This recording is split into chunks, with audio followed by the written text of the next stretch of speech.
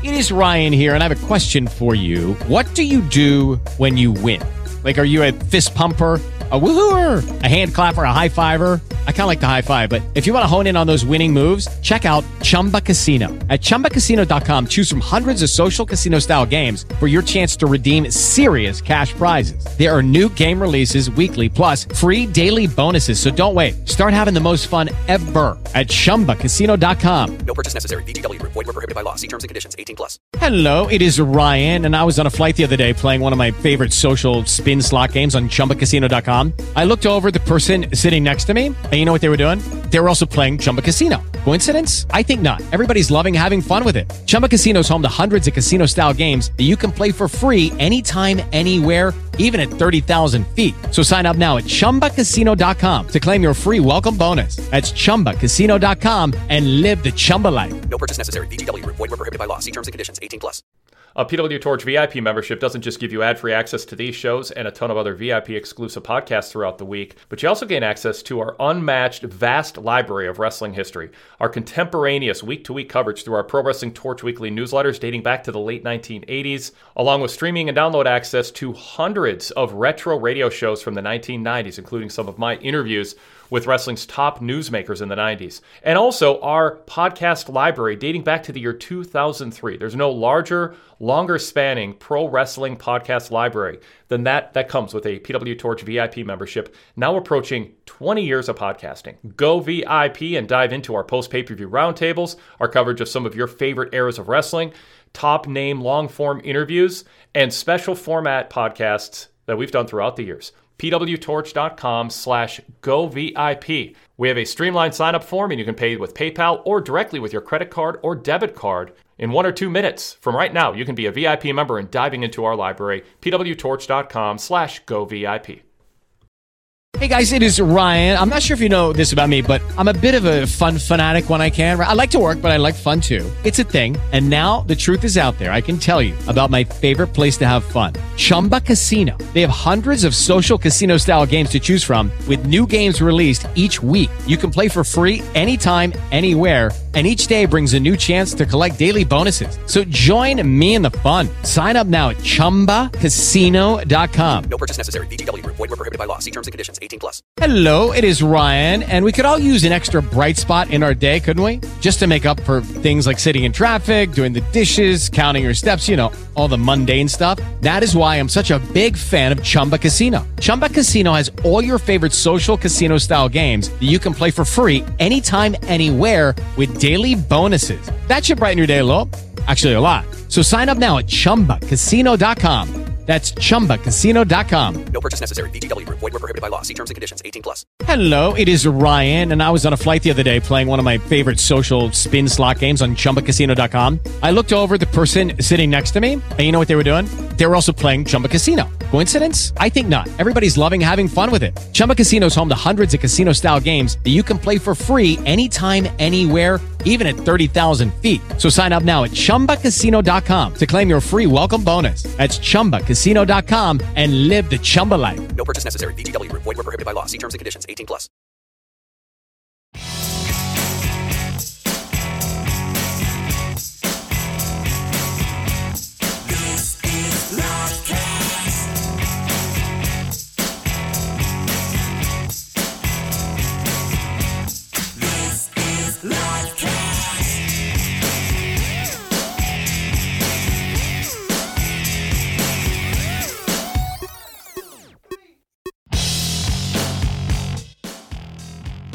Ladies and gentlemen, boys and girls, children of all ages, PW Torch proudly brings to you its podcast, Tag Team Champions of the World.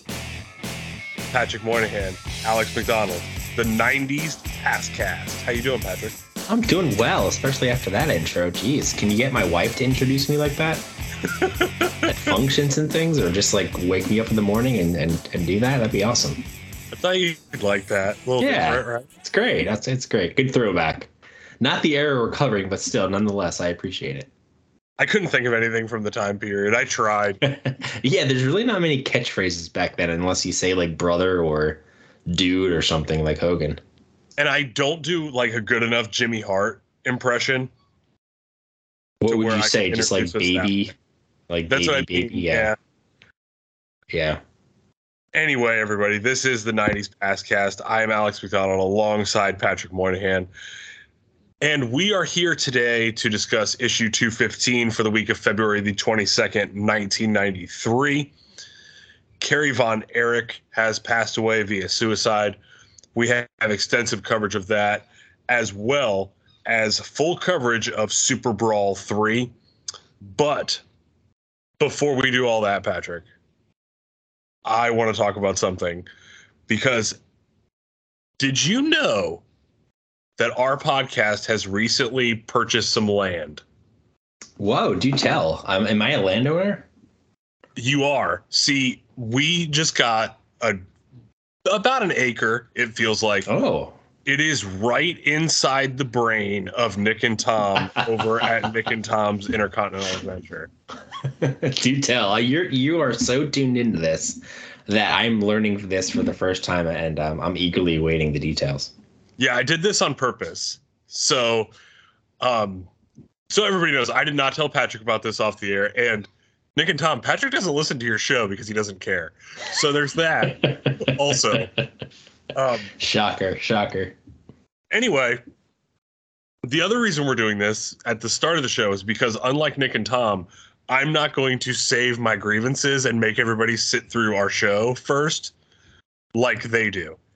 Anyway, so we get to the end of their show and, just humming along, whatever. And Mr. Barbati decided to mention that he's very upset that nobody gave him a happy birthday, and that we called him out and they responded, and we didn't have, I don't know, the decency to respond back. And wait, if they didn't listen to our show, how do they know that? I assume he did. I think he's very upset. Okay. But moral of the story is that Barbati actually threatened to not return to record the show for this week if he was not responded to. Whoa, that just hurts his own fan base. I'm aware. Jeez. I feel bad for the listeners out there. So the bottom line is we made our comment and brought it up, and they decided to have two diatribes in a row about us, and this is my response. You guys want to do something on YouTube, you want to get together, figure something out, come up with something we can debate that Patrick and I can be on one side of, or Patrick, you had a good idea, maybe we can do an ultimate style deal with the four of us. Whatever you guys want, let us know, and we will work something out. The other funny part is that apparently they searched us out on Twitter to antagonize us on Twitter, and they came up blank because we are not on Twitter. So that is also hilarious and fantastic. Are we the definition of trolls because we literally put something out there and just went completely cold on them? We just ghosted them flat out. Ooh, does that make us trolls? I think to some degree. To some degree, yeah. Yeah, I thought we were just kind of the heels, but now I'm starting to wonder. Well, I do like the idea of meeting in the squared YouTube and going that route. Whether whatever we end up doing, making it a four-way dance, I think it's a enticing offer, and I hope they can see the enticement there. Well, they don't want to step into the ring with us because then they would see our vaunted finishing move. What did we name that again? Oh, well, I have a very special name for it. It's called the kick in the balls and run away. Yes, the runaway part I remember well. Yeah. Yeah, that's the moral of the story here, because right. I'm pretty confident that's about all we would be able to come up with. Yeah, fair enough. Well, I appreciate you giving me all the details as we record our own podcast. This is very riveting, for sure. I just think it's hilarious that he was very, very offended that we didn't come back. That is humorous, yeah. And the best part, Barbati, since I know you're listening to this, I'm not making you wait till the end. Your comment about I said, "Oh, you're going to be hot," and you made fun of me. Well, you are, so I was right, and I win. Moving on. How are we going to transition that to Kerry Von Erich committing suicide? I just don't think there's a clean way to do that.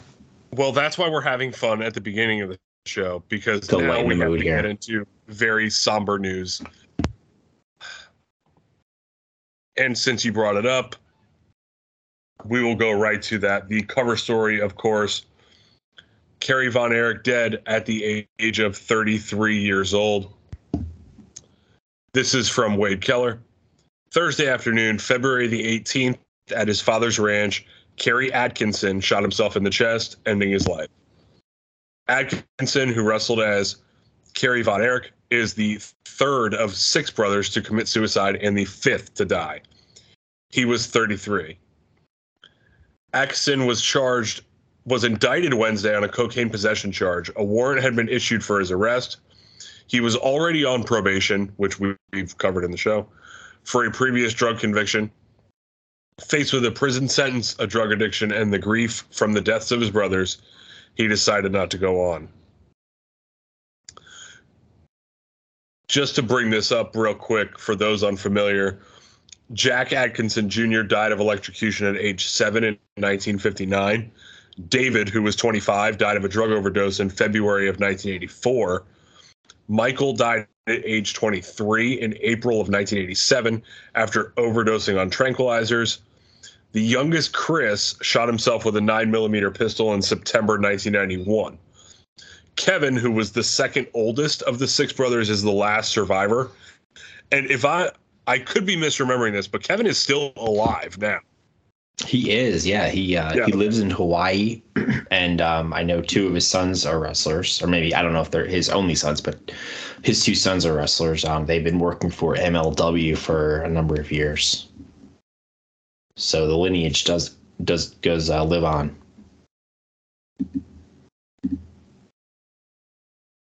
Jack Atkinson, also known as Fritz Von Erich, said, "I just can't say anything right now. I don't know what I would say." Kerry, of course, held the NWA World Heavyweight title for 3 weeks after he defeated Ric Flair at Texas Stadium May 6, 1984, in front of 32,123 fans. It's a very famous show. Pretty much everybody on here has heard of it or seen it. Is that on the network or Peacock? I don't know. I haven't looked lately. I haven't either. I don't know.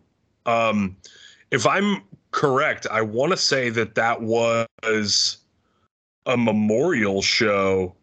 Yeah. For David, right? I believe it was. Yep, I believe it was. Of course. That would have been tied to that would have been tied to the WCCW promotion. I just don't know if they have that on there. I know they have some stuff from World Class. Yeah. So I do wonder if that's on there. They also have the World Class documentary, so it would stand to reason. There's footage of this show on that documentary. Yeah, that is a good documentary. There's also another documentary, not to go off topic, but I can't remember who put that together. I think it came out right before the WWE's version, and I'll have to look that up. It's a really good one. Unfortunately, for as sad as some of those are, they make the best documentaries. Yeah, I remember when the Dark Side of the Ring came out on this family. My wife was watching it with me, and not a wrestling fan whatsoever, and she was just in shock of just the tragedy with this family. Just it's really almost unfathomable to digest what you read, this headline and subhead on this article alone, talking about the 5th of 6 brothers dead, and then I think, what did you say, the 3rd by suicide? And not only that, but all of them, we just talked about it, but Kerry was actually the oldest when he died, and he was only 33. 33, yeah. Yeah, you and I were just talking about that off air. just putting that into perspective, I agree with you. You had said you thought he was at least 38 or so, late 30s. But I mean, to be 33 years old and just to end it that way. I mean, no matter how old you are, to end it that way, but still, how much more life he's had in front of him. Yeah, a little more on the actual death. He actually drove out to Fritz's house and mentioned he wanted to drive around the property. His dad got a little worried when he didn't come back and found him about a quarter mile north of the house, dead. Anyway, of course, probably most famously, other than the match we just talked about, Kerry and his brothers feuded with the Fabulous Freebirds throughout the 1980s. The success of their feud led to the tremendous success for the Fritz von Erich-owned World Class Championship Wrestling, which was seen internationally through syndication in 66 markets in the United States and in Japan, Latin America, and the Middle East.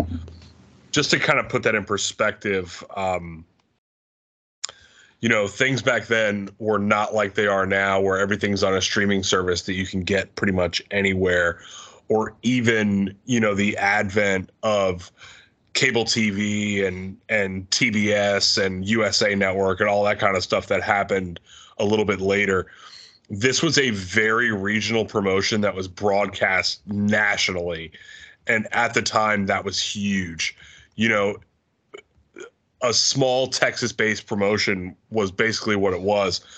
But there were syndicates, to your area in New Jersey and my area in Florida.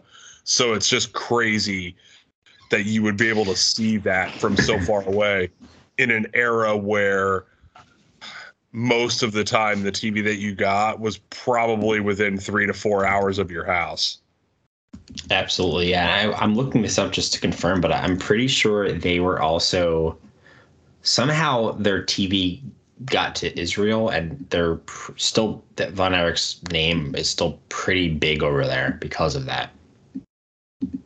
Just to think in the early 80s for that to be the case. Hey guys, it is Ryan. I'm not sure if you know this about me, but I'm a bit of a fun fanatic when I can. I like to work, but I like fun too. It's a thing. And now the truth is out there. I can tell you about my favorite place to have fun. Chumba Casino. They have hundreds of social casino style games to choose from with new games released each week. You can play for free anytime, anywhere. And each day brings a new chance to collect daily bonuses. So join me in the fun. Sign up now at ChumbaCasino.com. No purchase necessary. VGW Group. Void where prohibited by law. See terms and conditions. 18+. With Lucky Land Slots, you can get lucky just about anywhere. Dearly beloved, we are gathered here today to... Has anyone seen the bride and groom? Sorry, we're here. We were getting lucky in the limo and we lost track of time. No, Lucky Land Casino, with cash prizes that add up quicker than a guest registry. In that case, I pronounce you lucky. Play for free at LuckyLandSlots.com. Daily bonuses are waiting. No purchase necessary. Void where prohibited by law. 18+. Terms and conditions apply. See website for details. Lucky Land Casino, asking people, what's the weirdest place you've gotten lucky? Lucky? In line at the deli, I guess? Aha, in my dentist's office. More than once, actually. Do I have to say? Yes, you do. In the car before my kids' PTA meeting. Really? Yes. Excuse me, what's the weirdest place you've gotten lucky? I never win and tell. Well, there you have it. You can get lucky anywhere, playing at LuckyLandSlots.com. Play for free right now. Are you feeling lucky? No purchase necessary. Void where prohibited by law. 18+. Terms and conditions apply. See website for details.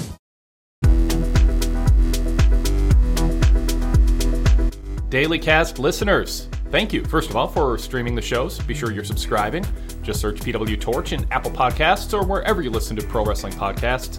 But while you're at it, if you're not yet, please subscribe to the Wade Keller Pro Wrestling Podcast and Wade Keller Pro Wrestling Post Shows. Search Wade Keller and see two logos pop up, a blue one and a red one. The red logo, the post shows, cover Raw and SmackDown each week, with a fast turnaround time of a couple hours after the show's end. And also every Saturday we present a flashback to our analysis from 5 years ago that week, covering Raw. Jason Paulwell from ProWrestling.net joins me, and we analyze what happened on Raw 5 years ago. So check out that time capsule every weekend. The Blue Logo Show features the Thursday flagship, plus our first run interviews, our classic interviews, and our mailbag segments. So again, search Wade Keller and click subscribe to both the red logo and the blue logo.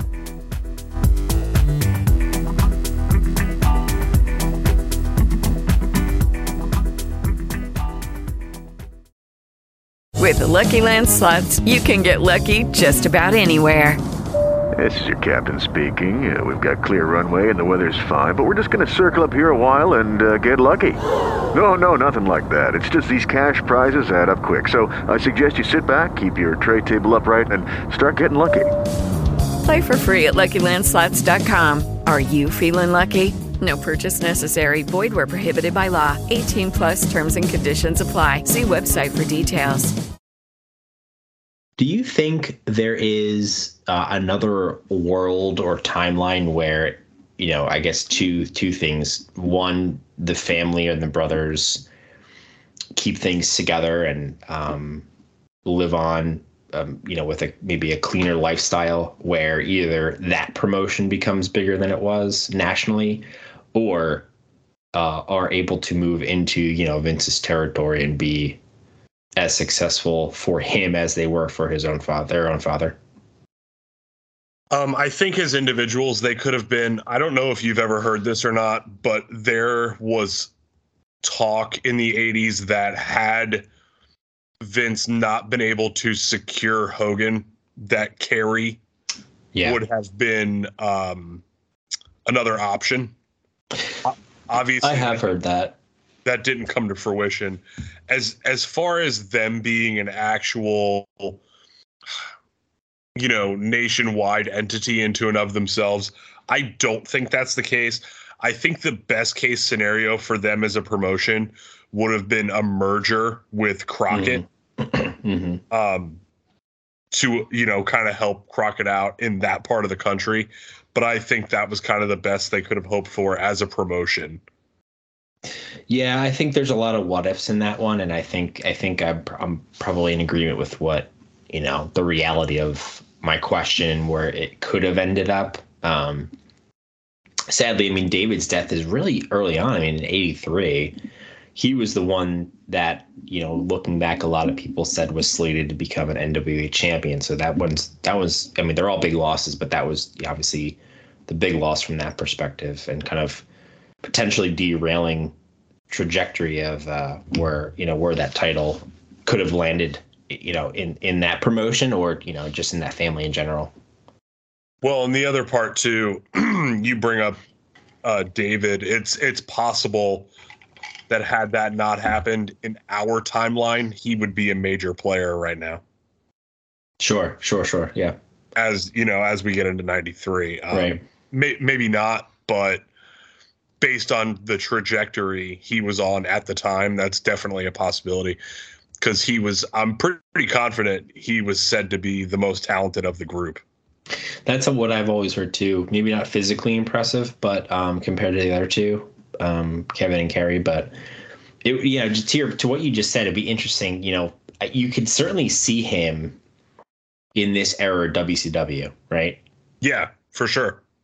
Like a little bit older at this point, obviously, but still, WCW used a lot of older guys at this point. I think probably the work rate is there to keep up with, other guys in this promotion. I would imagine, as a strong baby face, so just adding to that crop of baby faces that they have. Or even finding, second life as a heel in WCW coming over. Again, sad situation.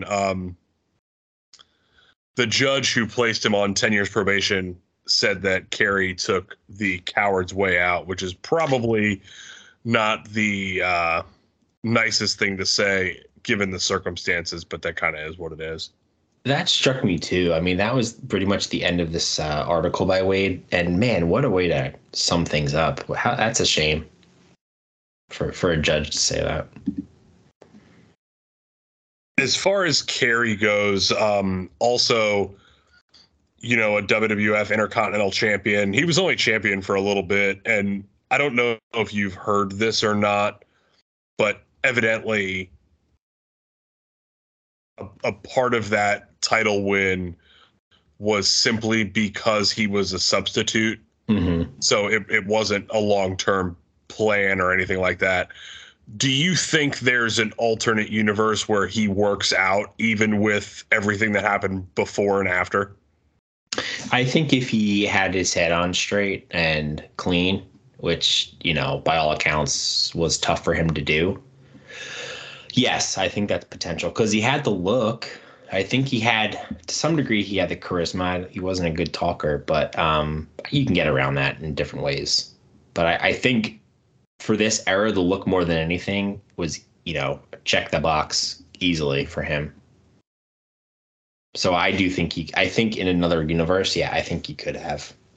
I think it all came down to his his headspace. Yeah, unfortunately. And the stuff with the accident and his foot and that too. Yeah. Everything else. Do you recall, generally speaking, when you found that out? Like, do you remember a time when you would see Kerry Von Erich wrestle and not realize he didn't have half of his foot? Most of my life, I didn't. I rented WWF tapes and saw Texas Tornado, and then learned of the legend of Kerry Von Erich later, and the Von Erichs. And I don't think I even knew about his foot until well later. Like, I was probably in my 20s. Okay. I was probably in my late teens, but yeah, I mean, I guess my point there is, if you're not looking for it, you're not going to notice. I think it's well hidden. If it's something you're looking for and you know about, then it probably is a little bit obvious. Obvious might not be the right word, but it's more apparent. But yeah, that always seems to be kind of like, oh yeah, I forgot about that type moment for me when I hear that he wrestled in that state. Well, not only that, I mean, he went to such lengths. Yeah. To hide it, showering with boots on and all that other kind of stuff that you hear about. Like, a lot of the boys didn't even know until where was the incident where his boot came off? Yeah. I don't know, actually. I don't know if it was down in like USWA or that, down south somewhere. I actually don't know, but I know what you're referencing.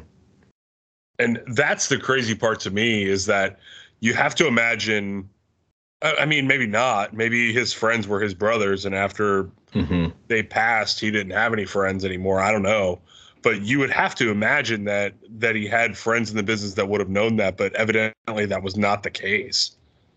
Right. It's amazing, isn't it? I mean, on the road traveling with these people, people literally day in and day out, and that being a well-kept secret for many, for most, maybe the majority. And that's the thing. And especially in an era and a time period where, and we talk about this a lot on the show, but the tour buses of today were not a thing. No. Right. And right. You're sharing hotel rooms, sometimes 2-3 guys. I mean, 7 if you're a cheap skate like Mick Foley or something, right? Hey, smart guy, smart cheap skate. Super smart guy. Yeah. But you get the point, and so you imagine he's rooming with somebody, right? And they don't know. And sure. Because let's be honest, as we talk about with anything else, but in the wrestling business, there's no secrets ever. Right. Like, so much so that when they want to make a splash, they hide guys in the back so wrestlers can't tell anybody, because right. It's one of the biggest gossiping industries there is. But that's one of the reasons we love it, right? Oh, for sure. You can find out pretty much anything unless they try hard enough to. But all right. Really sad story. Do you have anything else on Kerry you want to talk about before we move on? No, not really. We hit on a lot of things. I guess the only other thing, and just looking back to last week's issue, we took time to call out the fact that he did appear in on a show. I think the prior issue to that, 213, I believe it was, noted that he was missing shows and missing dates. So the fact that he popped up just days before this went down is kind of the last time he was in the ring. So just one of the reasons we called it out last week. I'm glad you brought that up. For the record, he also had a date scheduled for the following day. Okay, so after the suicide? Yes. Yeah. He was scheduled somewhere for Friday the 19th. I think we're going to talk about that show, right? The memorial in a little while. If it's the same event. It may be, but I'm not 100% confident on that. Okay. Yeah, I know it's the same date, but yeah, it could potentially not be. So moving on to the WWF. In a bout of poetic justice, the same week that Ric Flair returned to WCW, Hulk Hogan returned to the WWF on Monday Night Raw live. So I don't think this gets talked about too much, but this is is this happenstance or is this calculated? Whether it's I think this is a complete coincidence. Do you think so? Because I actually kind of agree. No one ever talks about the timing of this, but it is so well timed.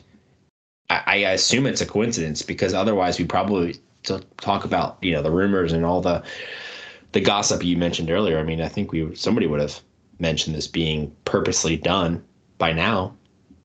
Yeah, no, there's no way it was on purpose, and the biggest reason I say that is because the Hogan thing was up in the air well before and after Flair agreed to return to WCW. On top of that, WWF wasn't doing live Raws every week. So let's just say, for sake of argument, that this Raw didn't happen to be live. This never would have happened. Yeah. I just think it's funny in a way that, Hogan does get a lot of gruff, and I think a lot of it's worthy.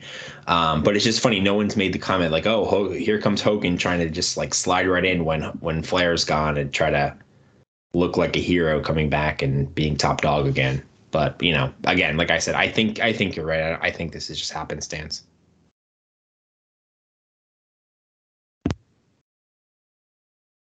Well, Hogan vowed to return and team with Beefcake against Money Inc. We are to assume this will be at WrestleMania 9. He also aligned himself with Jimmy Hart, who is now a face. Hart came out for his first babyface interview in the WWF and said for years he has been dying to wear the red and gold of Hulkamania, which is funny. That was awful. Just so corny. Sorry, go ahead. Well, it's corny for a couple of reasons. The first one being red and gold. That's not true. Hulk Hogan is red and yellow. Right. But the other part of it is that it could be a lot cornier, though.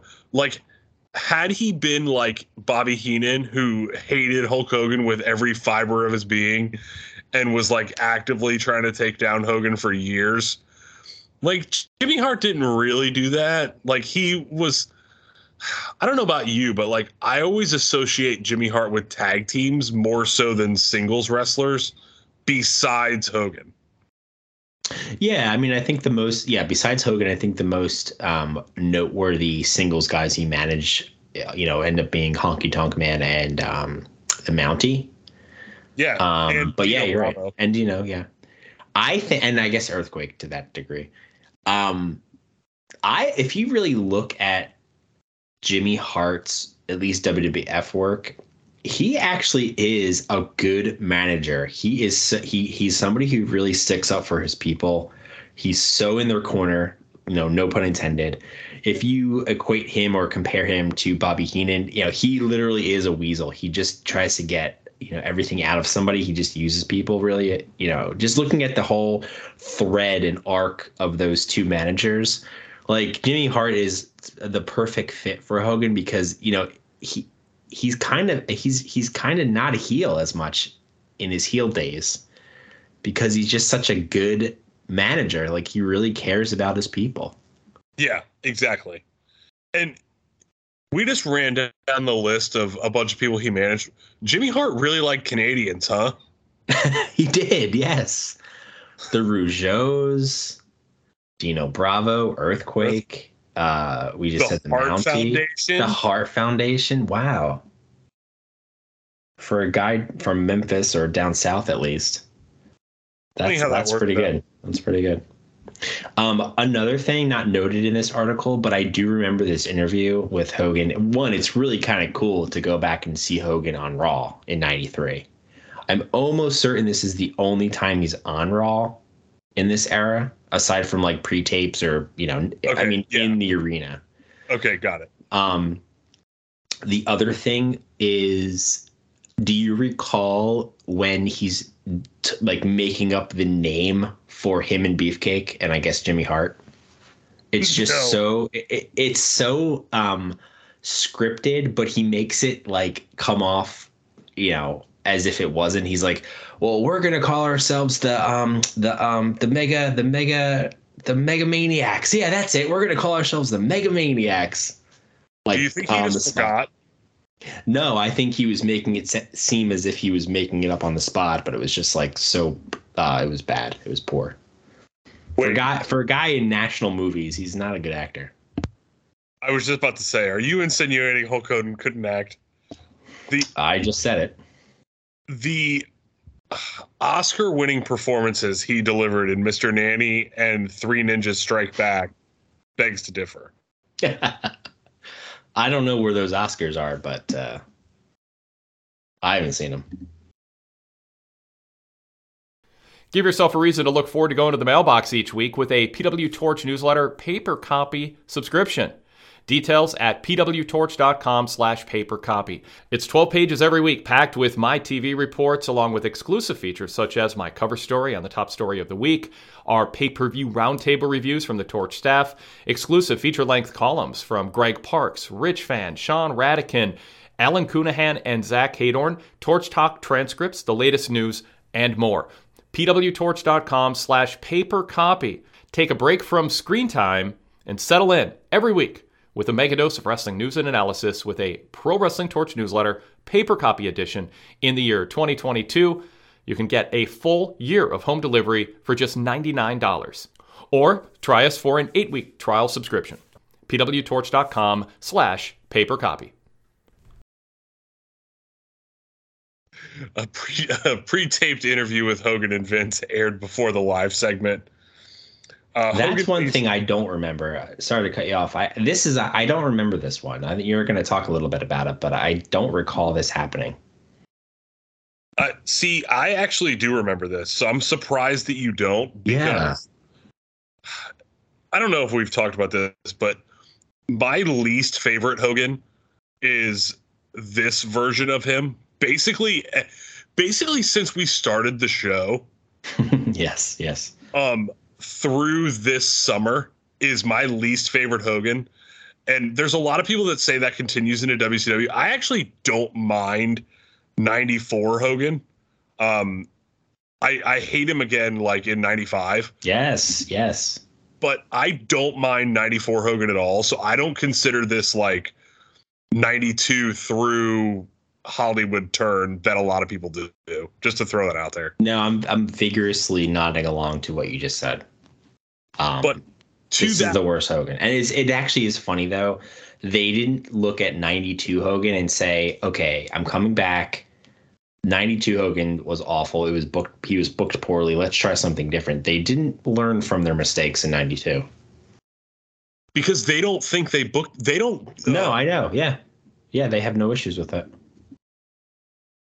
Again, Bobby Heenan was right the whole time and nobody wanted to listen.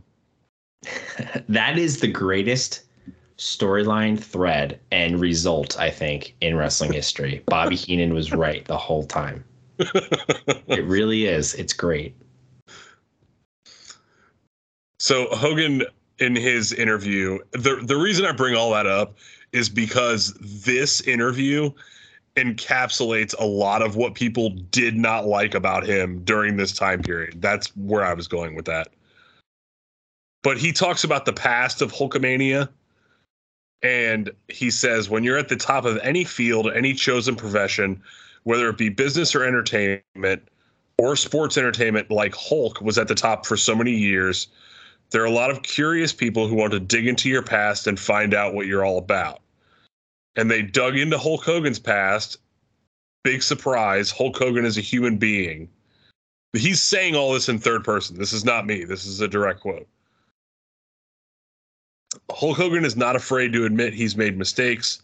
On a personal level, I've made mistakes. On a business level, I don't always make the right decisions. He doesn't believe that. And even on a peer pressure level, as I was growing up through the 60s, 70s, and 80s, I made mistakes too. He then mentions that his father told him not to do as he does, but to do what he says.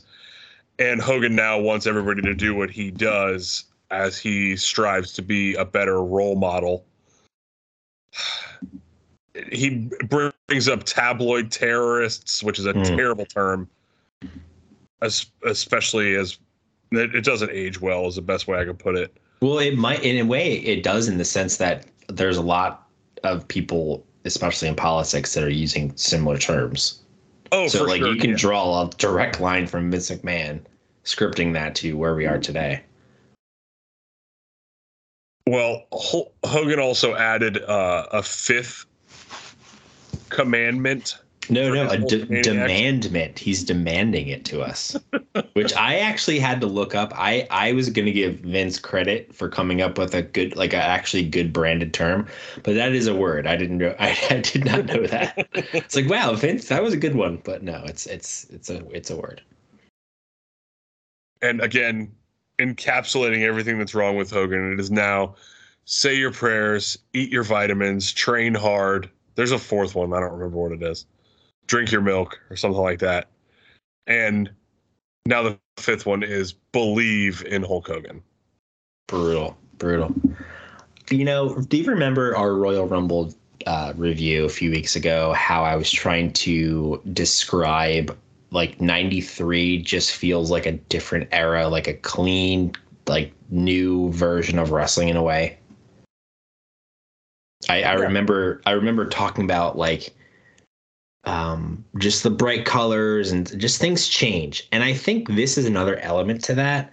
I think just hearing Hulk Hogan have an interview on Raw at this point just kind of breaks the glass even further into a new era, in the sense that it's not a comic book. It's not a cartoon anymore. They're not living in their own world. Like, things have broken out into the real world, or vice versa, where I think it just becomes less shiny, right? It just becomes less perfect and, you know, perfectly produced into like a living comic book. But yeah, this is another example to me, if I think hard about it, I guess you don't have to think too hard, where it just becomes less fun in a way, because they're talking about real things, and it's just like, I don't want to think about that, but you have to in this era. And the walls are closing in on the wrestling industry. I think this is another example. And it's funny you say that, because you mention it as less cartoon, and it's funny because you look at it now and it seems so cartoony with where we are now. So it's crazy to think that it was a departure from what was even more of a cartoon previously. Yeah, and that's fair. That's fair. It's kind of come full circle in a way.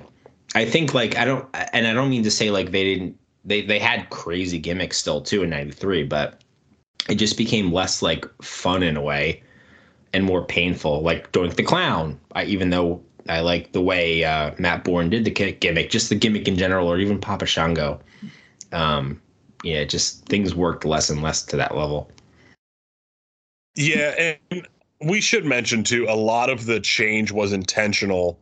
But, you know, you bring up Hogan on Raw being like an odd thing, and it is. Like, they just did the 30th anniversary of Raw, and Hogan was there as one of the big, you know, legend hosts. And, like, I saw that. I'm like, why? Hogan's not a Raw guy. Yeah. You think of Nitro more than Raw for him. Yeah. Like, absolutely. If you really, really think about it, even when he came back, they did the brand split and he got drafted to SmackDown. That's true. That's right. Like, yeah, he's not on many Raws. You're right. No, like, if you really looked it up, I would bet money that he's on less than like 25 episodes. Yeah, that's amazing. That is amazing. Maybe they should call him back when they have a Superstars reunion. Or like challenge. But it's just, and you're right, and that's the funny part, is like he's more associated with Nitro. Mm-hmm. Absolutely. Yeah. I mean, literally there from day one till most of the, what did he was like 6 months shy of it closing down? Slightly more, but yeah. Yeah, slightly more. Okay. Yeah. 8 or 9. Yeah. So, also on this episode of Raw, Bam Bam Bigelow defeated Scott Taylor. Everybody knows him better as Scotty 2 Hotty or Too Hot Scott Taylor.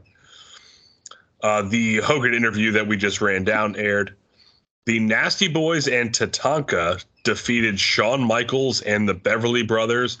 That is the strangest 6-man tag I've ever read off. Yeah, that's a weird one. Sean Mooney interviewed fans outside the Manhattan Center who were excited about Hogan returning. Crush defeated Terry Taylor with a head vice. I'm sorry, Terry Taylor. So Taylor's already kind of jobbing his way out. Oh, yeah. They didn't have it. They brought him into job for sure. Yeah. Jimmy Hart's turn was replayed. Hogan did his live interview as he was joined by Beefcake and Jimmy Hart. Hogan posed with Beefcake. The Undertaker began a match against Skinner as Raw went off the air. Since I just brought up Beefcake, I've had a question for you, and I was waiting for the time to ask it, but I think now is as good a time as any. So, Beefcake has metal plates in his face, right? Yes. Okay. Lex Luger has the metal plate in his arm, right? Mm-hmm. And Lex Luger used the plate in his arm to knock people out, right? Right. Why didn't Beefcake just headbutt everybody? Why wasn't that his gimmick? Not only that, you're right. Not only that, but then he wears a metal mask, and that's okay. That's what I mean. You're right. Absolutely. Yeah, it should have been a headbutt, big headbutt. That's all he has to do. Why did they not do that? I don't know. Great question. He's a face, that's why. And the other part is, you're right. They make him wear he wears a metal mask, but they make Luger wear a pad on his elbow. They don't make Beefcake wear a pad on his face. Not at all. He should actually, you know what? Beefcake needs to wear the 95 Undertaker ghost mask. That's what he needs to wear. What would have been great, too, is if Beefcake would just goad heels into punching him in the face, and then the heel's hand would act like he broke his hand when he punched him. That would be awesome. You know, speaking of Beefcake too, isn't it amazing? He's already immediately taking a back seat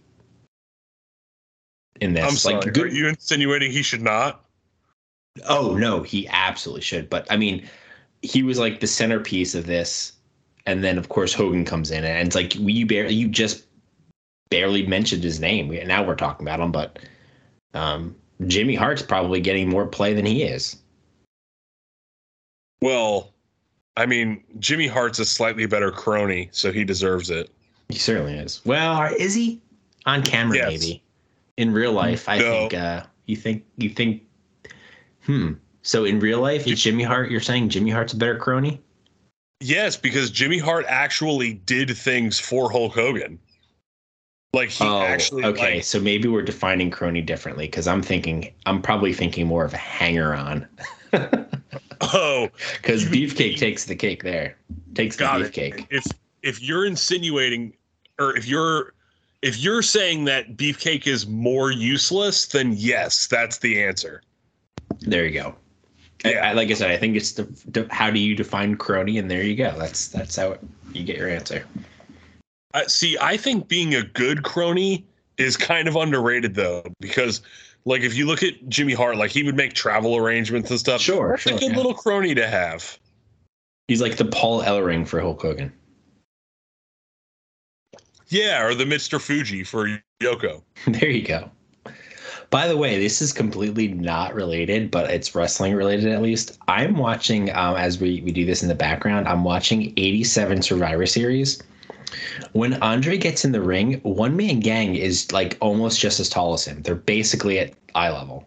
It's very, I was very thrown off by it. Wait a minute. Do you mean Akeem the African Dream? Well, pre-Akeem, but yes, the same man. I was very thrown off by this. It's a really good thing that he turned into Akeem before he teamed with Bossman, because Bossman would have had a lot of explaining to do if his tag team partner was a gang member. What a great call out. Yes, I love that take. But it would have been actually pretty cool from just a heel perspective, like a correction officer heel, of course, teaming with this gangster. I don't know if he's a gangster, but a hoodlum, if you will. I always thought the insinuation was that he was like the leader of a biker gang. Yeah, I guess so. Yeah, biker gang, probably the best description. Well, if he ever had a WrestleMania entrance, are you insinuating he would be driving a motorcycle down to the ring? Well, he's not DOA or The Undertaker, so no. Okay, got it. He would have been an excellent member for Aces and Eights, though. Can you imagine? What was that, like 05? 06? Oh, it was later than that. Was it later? I had already given up on them by that point. Yeah. Bischoff was there. Oh, jeez. Don't even want to know. Yeah.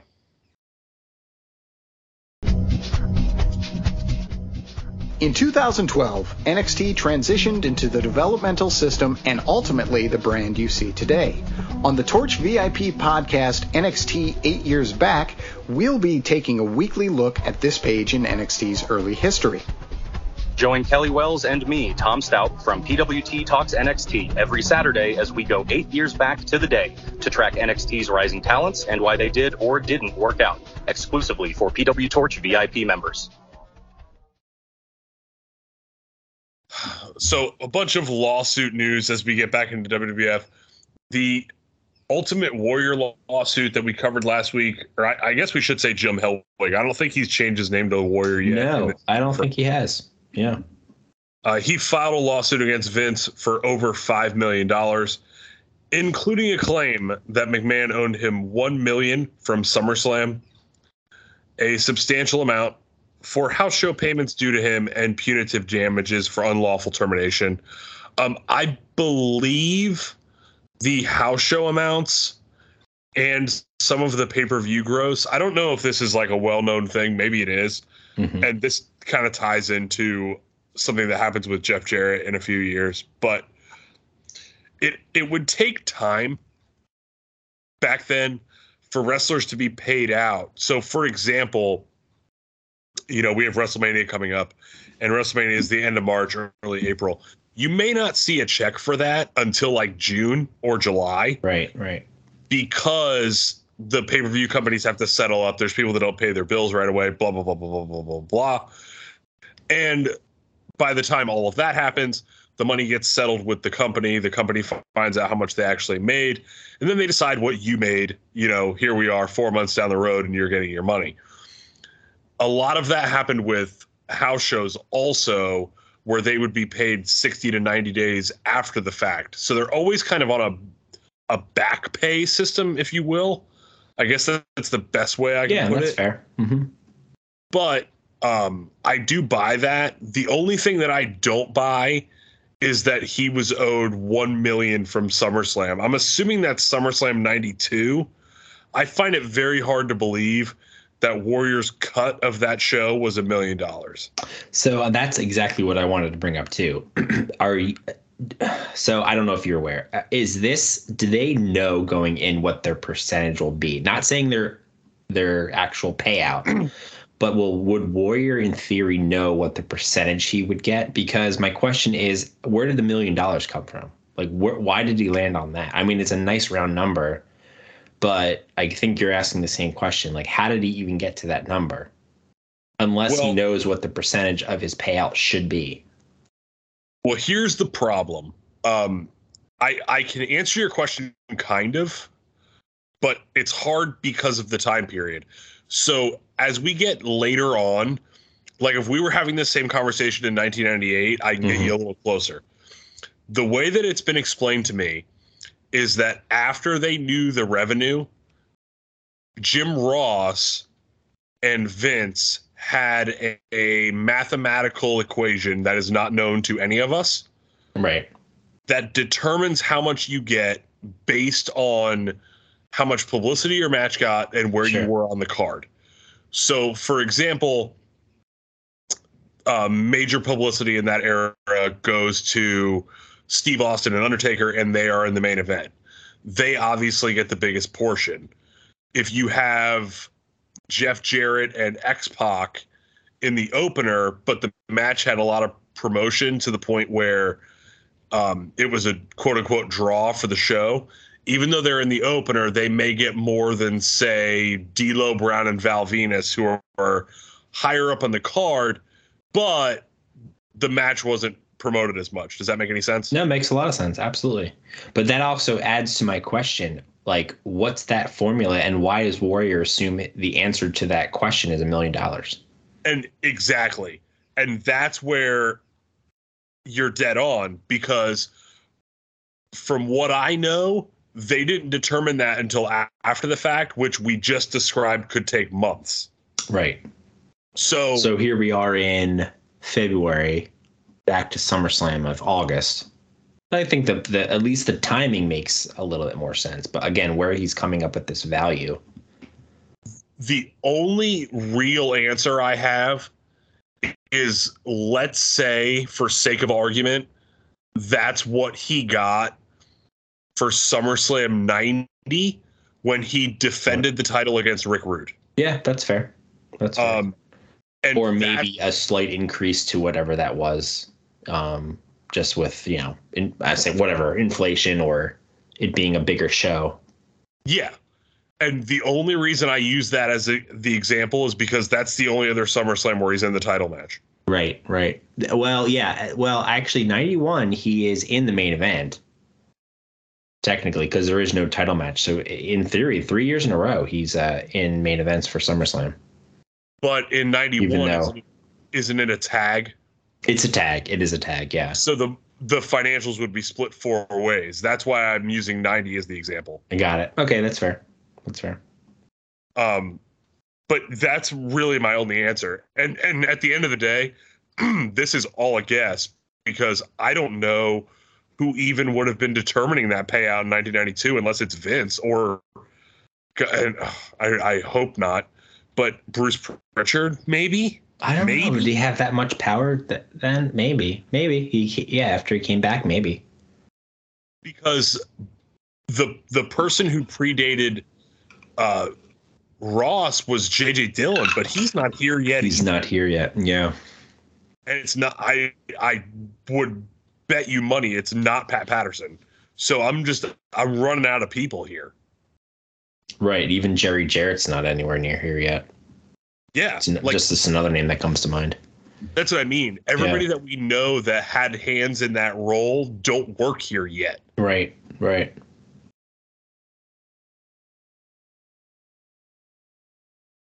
Anyway, at the end of the day, I don't know how much of this Warrior actually gets. We'll continue to track that. The suit claim also says there were claims made about human growth hormone and alleges an inconsistent steroid policy. McMahon has actually filed a lawsuit himself against Nails, Kevin Wachholtz, and the New York Post. McMahon claimed that Phil Mushnick of the New York Post was part of a mudslinging campaign to cause emotional and financial ruin to the company and McMahon. The suit says the Post and Mushnick falsely portrayed Titan Sports as an evil empire involved with organized crime and operated and staffed by sexual criminals, homosexual predators, and child molesters. McMahon's lawyer, Jerry McDevitt, says he is seeking millions. Probably so he can pay the Ultimate Warrior. So McMahon had me in his corner for like 2 seconds when I read, he's suing Kevin Wachholtz. Like, oh yeah, that makes sense. I'm behind that. And then this New York Post, I'm like, no, okay, you lost me. Yeah, I'm with you. Though it's interesting that there's no details on the Wachholtz thing, but I make the assumption it's because we all know why he would sue. Sure. Like it's clearly like defamation. You know what I mean? Yeah, that seems to be the most obvious one. And again, on paper, by all accounts, rightfully so. I don't remember. I'm actually interested to see if we learn where that goes, because again, I mean, I think there's evidence to say that he has a case against Wacholtz. Yeah. I would say probably. Yeah. I can't wait till we get to talk about that. Word is that the Fox special we talked about last week may be canceled. Again, we talked about this and pretty much spoiled that was going to be the case. The Steiners against the Head Shrinkers has officially been added to WrestleMania. So that card is coming to fruition a little bit more.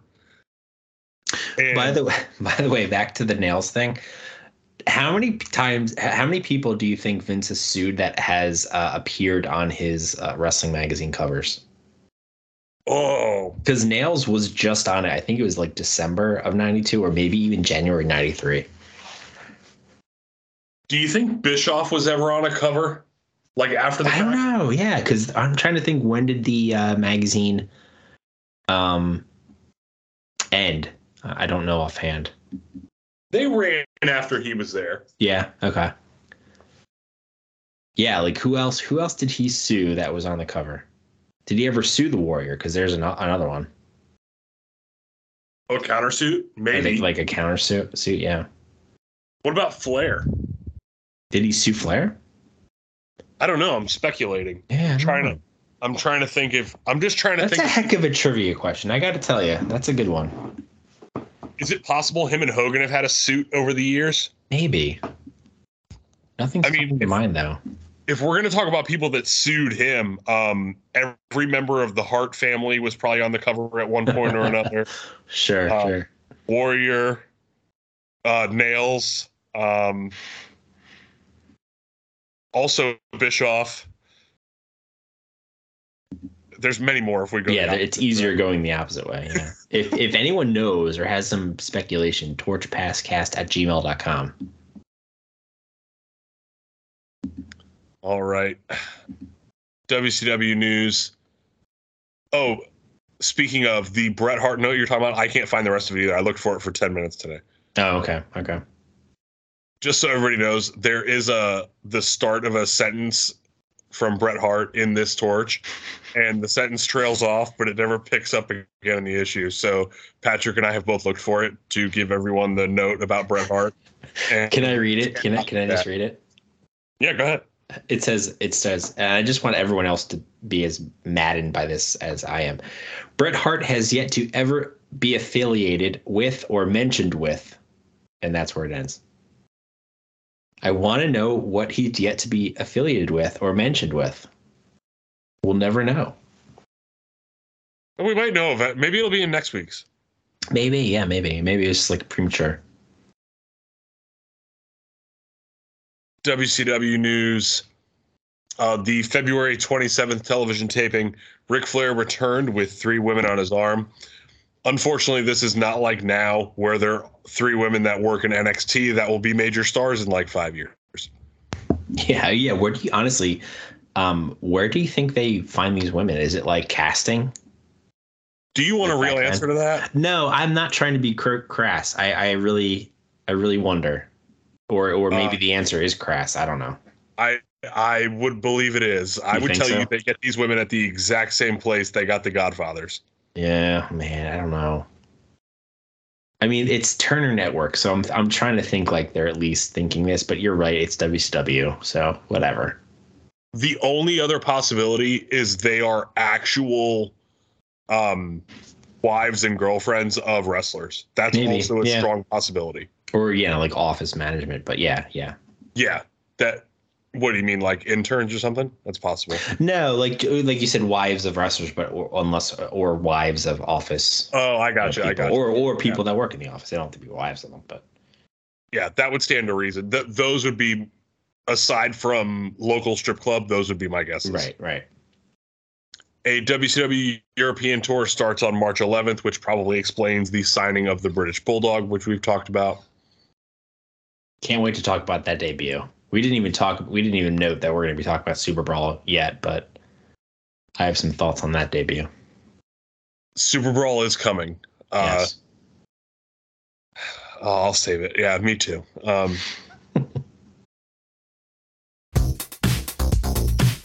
Are you a nostalgic wrestling fan? Do you want to hear about shows you haven't seen in 10, 20, maybe even 30 years? Well, I have the show for you. I'm PWTorch.com contributor Frank Pettiani, and since December of 2020, I've hosted Pro Wrestling Then and Now.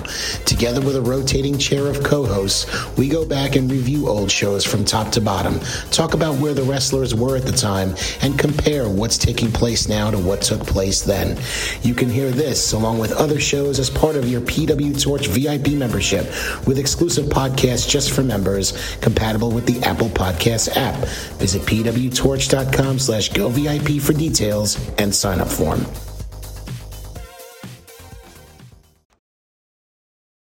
Anyway, Eric Bischoff was said to be very happy with Super Brawl. He is said to have a lot of power backstage. Yeah, that's the first time that we have heard that he's getting power, but like that note, that's pretty ominous, right? Like that line. I mean, we're not there yet, but the guy does a good job. It is. He does, yeah. Early on, he certainly does.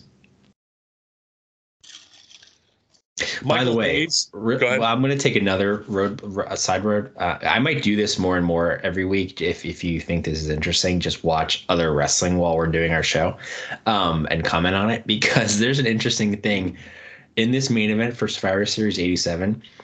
The ultra rare showing of Hogan and Rude in the ring together, but the even more rare pairing of Bam Bam and Rick Rude in the ring together. Bam Bam is way stranger. Right? Why? Where do they ever cross paths ever again? I wonder why they never did Rude and Hogan. So I know a little bit about that, and maybe there's more details out there, but from what I understand, they do work together on, I assume, multiple house shows. But there's one, I believe, I want to say it's like the Boston Gardens in 87, I think it is. And I forget what exactly happens. Is it like a chair shot or something? Hogan just doesn't like working with him, so he just stopped it. Not the match, but I mean, like, he stopped working with him from there. I want to say it was like a chair shot that hurt him or something. Oh, I would have made the assumption it's because Rude would have made him look bad in more ways than one. Well, that's potentially another reason, honestly. But I think the story goes, and somebody can feel free to obviously correct me, but I feel like it was like a chair shot that stiffed him a little too hard. Oh, poor Hogan. Poor Hogan. But on paper, you would think, to your question, like, you would think that would be a money feud. Like, we see him and Warrior go at it a lot, and that actually goes over well. But Hogan and Rude too would have been nice. The other closest you get on pay-per-view actually is, outside of 87 Survivor Series, is Rumble 90. There's a brief Hogan and Rude are in the ring together. Oh, yeah, before. Yeah, that's true. Yeah. That's a good Rumble, by the way. That's my favorite. Underrated. Rumble. Yeah. The crowd's great in that one, too. So, moving on, Michael Hayes hosted Weekend TV from a bar, and they taped reactions from multiple people there about their thoughts on Super Brawl. I don't get why AEW does not do that now. Which part? Going to a local bar or something. Like, they don't, like, they have such this like cult fan following, and they're on TNT, which shows people like filtering into the stadium for the NBA all the time. That's a great call. Yeah. Like, why don't they take advantage of it? Because, like, I went to a show, like, I don't care, but the people that were there are like super into it and are all being smarky smark and all that kind of stuff. Like, why don't they capture that? That's a great call out. They don't even do one thing that I like the WWE doing, and they've done for years, is just showing the outside view of the arena, like just the city view, or just like the fact that this doesn't exist in this little arena. It's like part of this bigger, city environment. They did that like once a few weeks ago on Dynamite, and I was like, wow, okay, maybe we're going to start seeing this. But to your point about this specifically, and I call it out in our notes, I thought this, I don't know how it came off on TV. I think this is a great idea. I didn't even equate it to current day AEW, but I like the idea of it. And I'm kind of surprised WCW did this because, again, on paper, it sounds really new and unique. So I'm all for that. I'm all for it for then. And then, of course, to your point now, I think that's a great idea. I mean, to what you're getting at for the AEW fan base, I mean, they're the quote unquote pro wrestling fans. And I think there's a lot of passion there that should be, should pop off their TV a little bit better. Yeah, completely agree. Vader recently signed a per date contract with UWFI in Japan for $200,000 for 8 shows over the next 12 months and a $50,000 signing bonus. This is one of the biggest contracts at the time period for a per date basis. Yeah, it's a hell of a contract. That was a promotion, relatively short-lived. I don't know too much about it, but it was like a semi-shoot promotion where the matches were still booked and everything, but they were, they came off as if they were realistic. Like rigged UFC? Kind of, but it was still in a wrestling ring. Got it. I'm just trying to think. I don't think they had any weird environment. I think it was pretty standard. The new deal gives him big time leverage in a new deal with WCW, but could spell the end of his title run.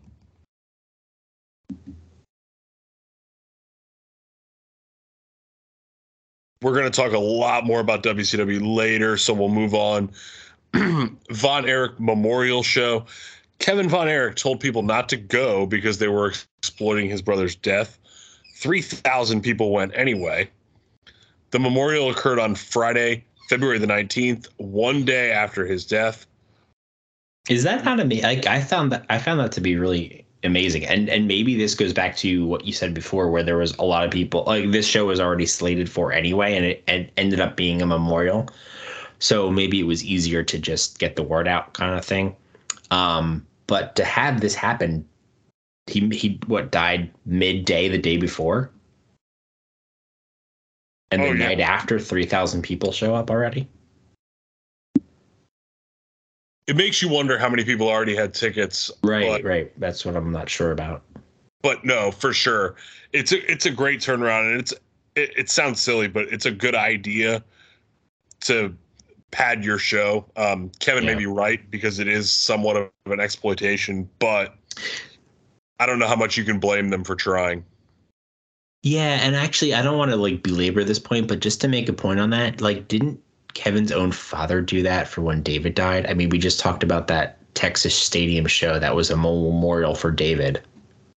Yeah, but that was 3 months after the fact, not the next day. That's fair. But again, he did the same thing. He made money off of that. Yeah. You're right. It's that time does make things a little bit differently. Yeah. The show's over with 45 minutes of eulogies by gentleman Chris Adams and Terry Gibbs, among others. Entertainment Tonight was there. The official funeral took place on Monday at 11 a.m. at First Baptist Church in Dallas.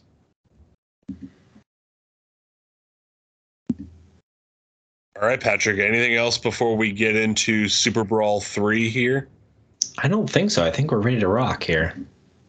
So I didn't bring it up at the beginning of the show because we had to do our unfortunate diatribe on the Nick and Tom situation that continues to escalate through no fault of the PW Torch 90s Pastcast. I would like to bring up. Anyway, we are not going to do trivia today, and we have decided that on pay-per-view review weeks, we are not going to do trivia just in the interest of time. We will return with trivia next week at the top of the show in its regularly scheduled slot, with my turn as I look to increase my lead over Patrick. Yeah, but I've closed the gap. You're 1.5 points above at the moment. But yeah, shout out to Dennis as always. We have an email in our inbox waiting for next week. So we appreciate that, Dennis, and we'll get to that for sure next week. And as we've, sidebar topic quite a bit here tonight, if anybody has any questions for us or something you'd like us to cover, even if it's not necessarily 93, torchpasscast@gmail.com. Yeah, if there's any thoughts on the 87 Survivor Series, pass them out. Are there any crazy interesting teams on that show?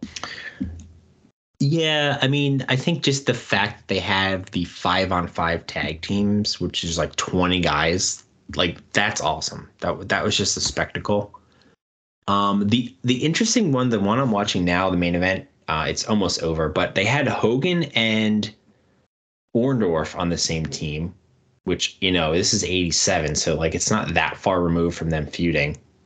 And then earlier in the night, the same year of the WrestleMania 3 Savage Steamboat match, they're on the same team. Oh, that actually makes more sense than you think, because Macho turned face. He does, but still, he also tried to destroy Ricky Steamboat's larynx, Ricky's a forgiving guy. He is. True babyface. And One Man Gang is currently climbing to the top rope, and he does a top rope splash, but Bam Bam moves. So there we are. See, that's interesting. Bam Bam and One Man Gang.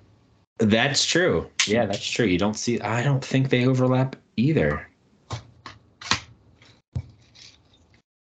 Much anyway. I think, do they wrestle each other at WrestleMania 4? I know they're in the tournament together, but that could be a first round match. Oh, I'd have to look at that. I can't recall offhand. I think I've only sat through that show twice. It's a long one. There's a reason why there's 2 cassettes in the VHS release. Speaking of that show and the main event, the $1 Million Man, Ted DiBiase, is actually doing an event in my area on Sunday. Oh, really? Close enough for you to go? Yeah, there? literally right down the street. I have to work, awesome. So I don't know if I'm going to make it, but my wife was talking about going with a friend of hers, so I'm curious if they'll get to meet the $1 Million Man. Speaking of lawsuits, you should have her ask him about his. See how that goes over. Oh, I don't think that'll go very well. I don't think so. Oh, on to Super Brawl. So I'm going to let you kind of do the beginning here. As far as the atmosphere and all that kind of stuff, that's your calling card, so I'll let you take it away. Yeah, so we kick things off, interestingly enough, with a clip package of a recent Saturday Night main event showing Vader attacking Sting. I think there were a few others in the ring too, but Sting was being attacked with the rope, what do they call it? It was the strap, rather. That ends up being the reason why they're having a strap match tonight. I like that. It was different. It was unique. It was. I thought it made the main event feel a little bit bigger because you're getting right to the meat of why we're all here, right? It makes that match the big event. Then we cut to Johnny B. Bad coming out. If you recall, those that are watching along with us or just know in this era of WCW, for some reason and actually this lasted a long time, they would have your normal commentary team by the ring, and then they'd also have other commentators on the Mean Gene stage by the entrance. So Johnny B. Bad comes out, joins Eric Bischoff, and he's wearing a sailor costume. So I guess he's Johnny B. Sailor tonight. That was really strange. I feel like, did he wear this before, or am I just misremembering? He's done different, odd costumes, but I do not recall the sailor. He did a good job with this gimmick, whether you like it or not. I think it's a little too hokey, but he got into it at least, No, I love Johnny B. Bad. Yeah. Again, we've talked about him probably more than I ever expected on this show, but I always liked the Johnny B. Bad character, and the best is yet to come with him. We're a little bit away from it, but as we get into Diamond Dallas Page, there's some good stuff with Johnny Vad coming up. Yeah, I agree. The best is certainly yet to come. Missy Hyatt's also there as well on the stage with them.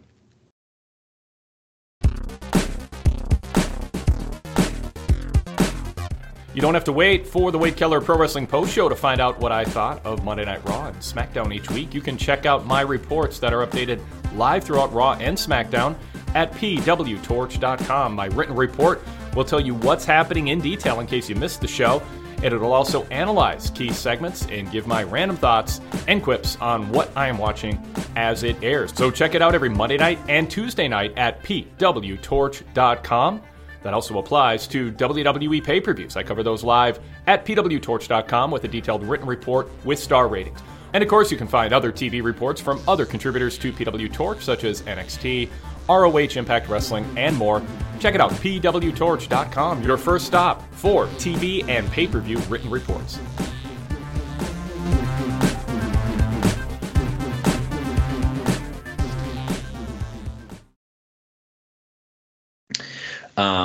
So the funny thing here, when I saw Bischoff there, I just thought, like, all this power that he has and he still can't get the main commentary gig.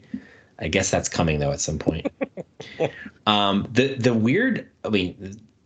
other weird thing was Max Payne, who you correct me if I'm wrong, I am pretty sure we haven't heard his name maybe at all. If I don't think he's popped up yet, has he? No, this is the first time. So not only is this the first time, then he's playing the anthem here. He pops up again later in the show and plays again. And then we'll talk about why, but he's in one of the title matches on the show as well. So this guy's all over this pay-per-view. I'll save my thoughts on him in general, or more detail actually, later.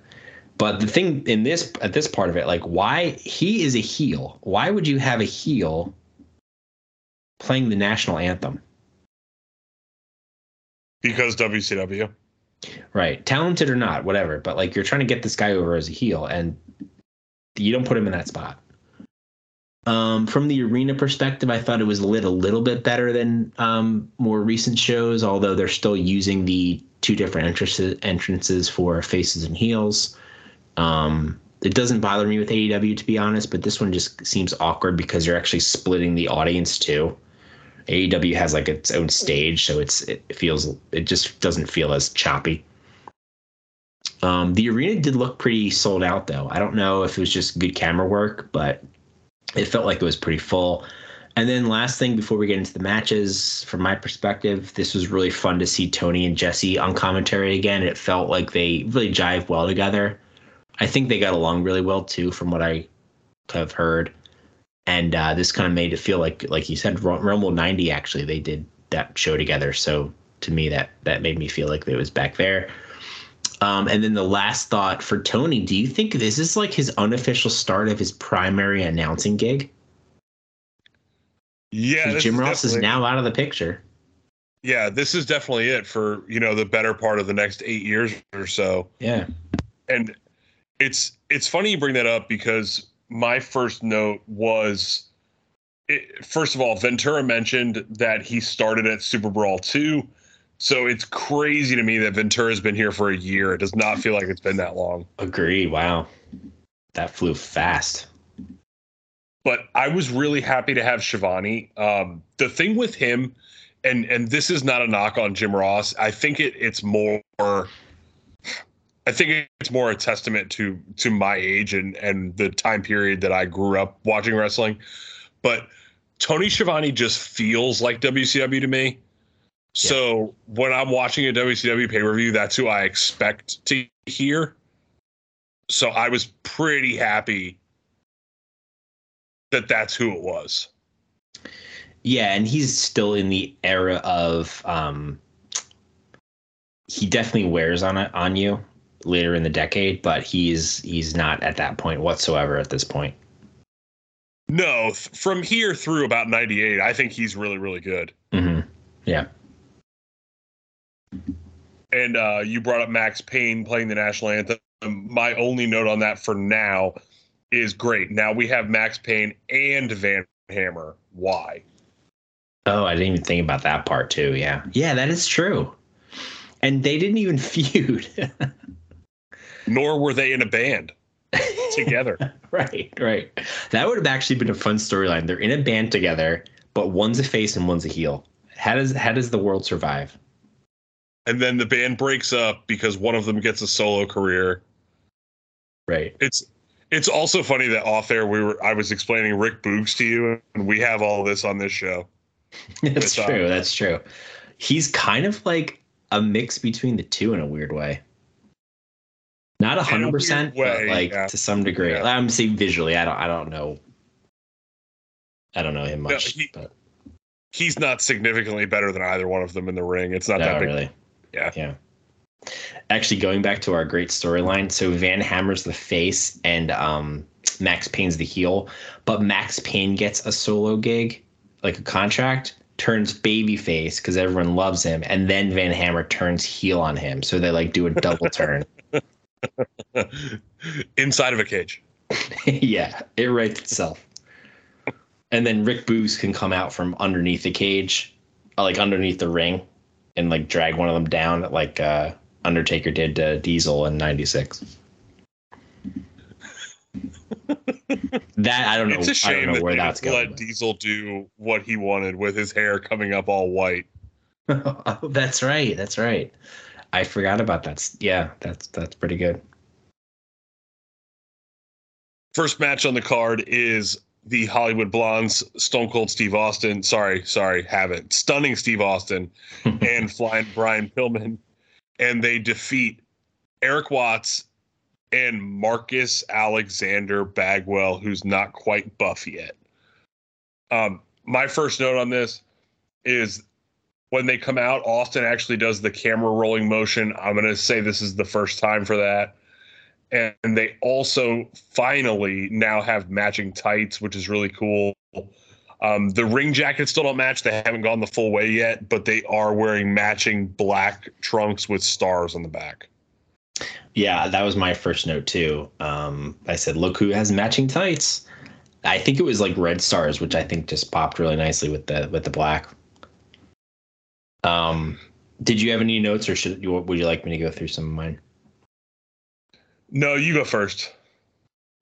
I thought this was a fine opener. One thing that was interesting to me, even though Eric Watts is in this, by the way, is it me or is Bagwell also another guy that seems to have disappeared during this Watts era? Oh no, for good or bad, right? When he showed up, I was like, wait a minute, he still works here? And then I realized, of course he does, because he works here for forever. But I really had to think about it for a second. Like if something happened to him that we covered or didn't cover or whatever, because I don't remember the last time we saw him. Right? Yeah. I'm sure he's on their TV, but we don't follow that close. I thought all four guys worked hard. Watts should have been gone with his father, though. Pretty easy to say. I don't think he didn't do anything in the ring that was embarrassing. He just doesn't look the part. He really doesn't. He doesn't work the part either. But to his credit, I think he was working hard. I loved Pillman. At one point he has the STF put on him by Watts. He sold it really well, especially after the move. He kept selling it, so he was still trying to do his best to put this guy over. While that was happening, Austin was calling timeout from the apron, which is just so great, as if that's a thing. So that's it. I mean, good opener, and as you're saying, the start of something great with Austin and Pillman. The only thing I had, first of all, and I probably should have covered this off the top, but there were huge boos for the babyfaces when they came out. I think it was more directed toward Eric Watts, but I don't think they super like Alexander Bagwell either. The match itself was fine. Austin and Pillman, though, did a great job of making Watts and Bagwell look serviceable and better than they really are. On top of all that, and this is why I bring up the boos before, Austin and Pillman were heelish enough to get the fans on the side of the faces for the hot tag and near falls as the match went on. Good call out, yeah. So, again, obviously, I fully admit to being completely biased here, but with that said, that's really the story here. And unfortunately, for as solid as this was, you kind of wish Austin and Pillman had better opponents who they didn't basically have to carry to a 2-star match. Because the last show we covered, I think you liked Sting and Vader better, but we both had Sting and Vader and then Pillman and Austin against Steamboat and Douglas as our top 2 matches on the show, just in opposite order.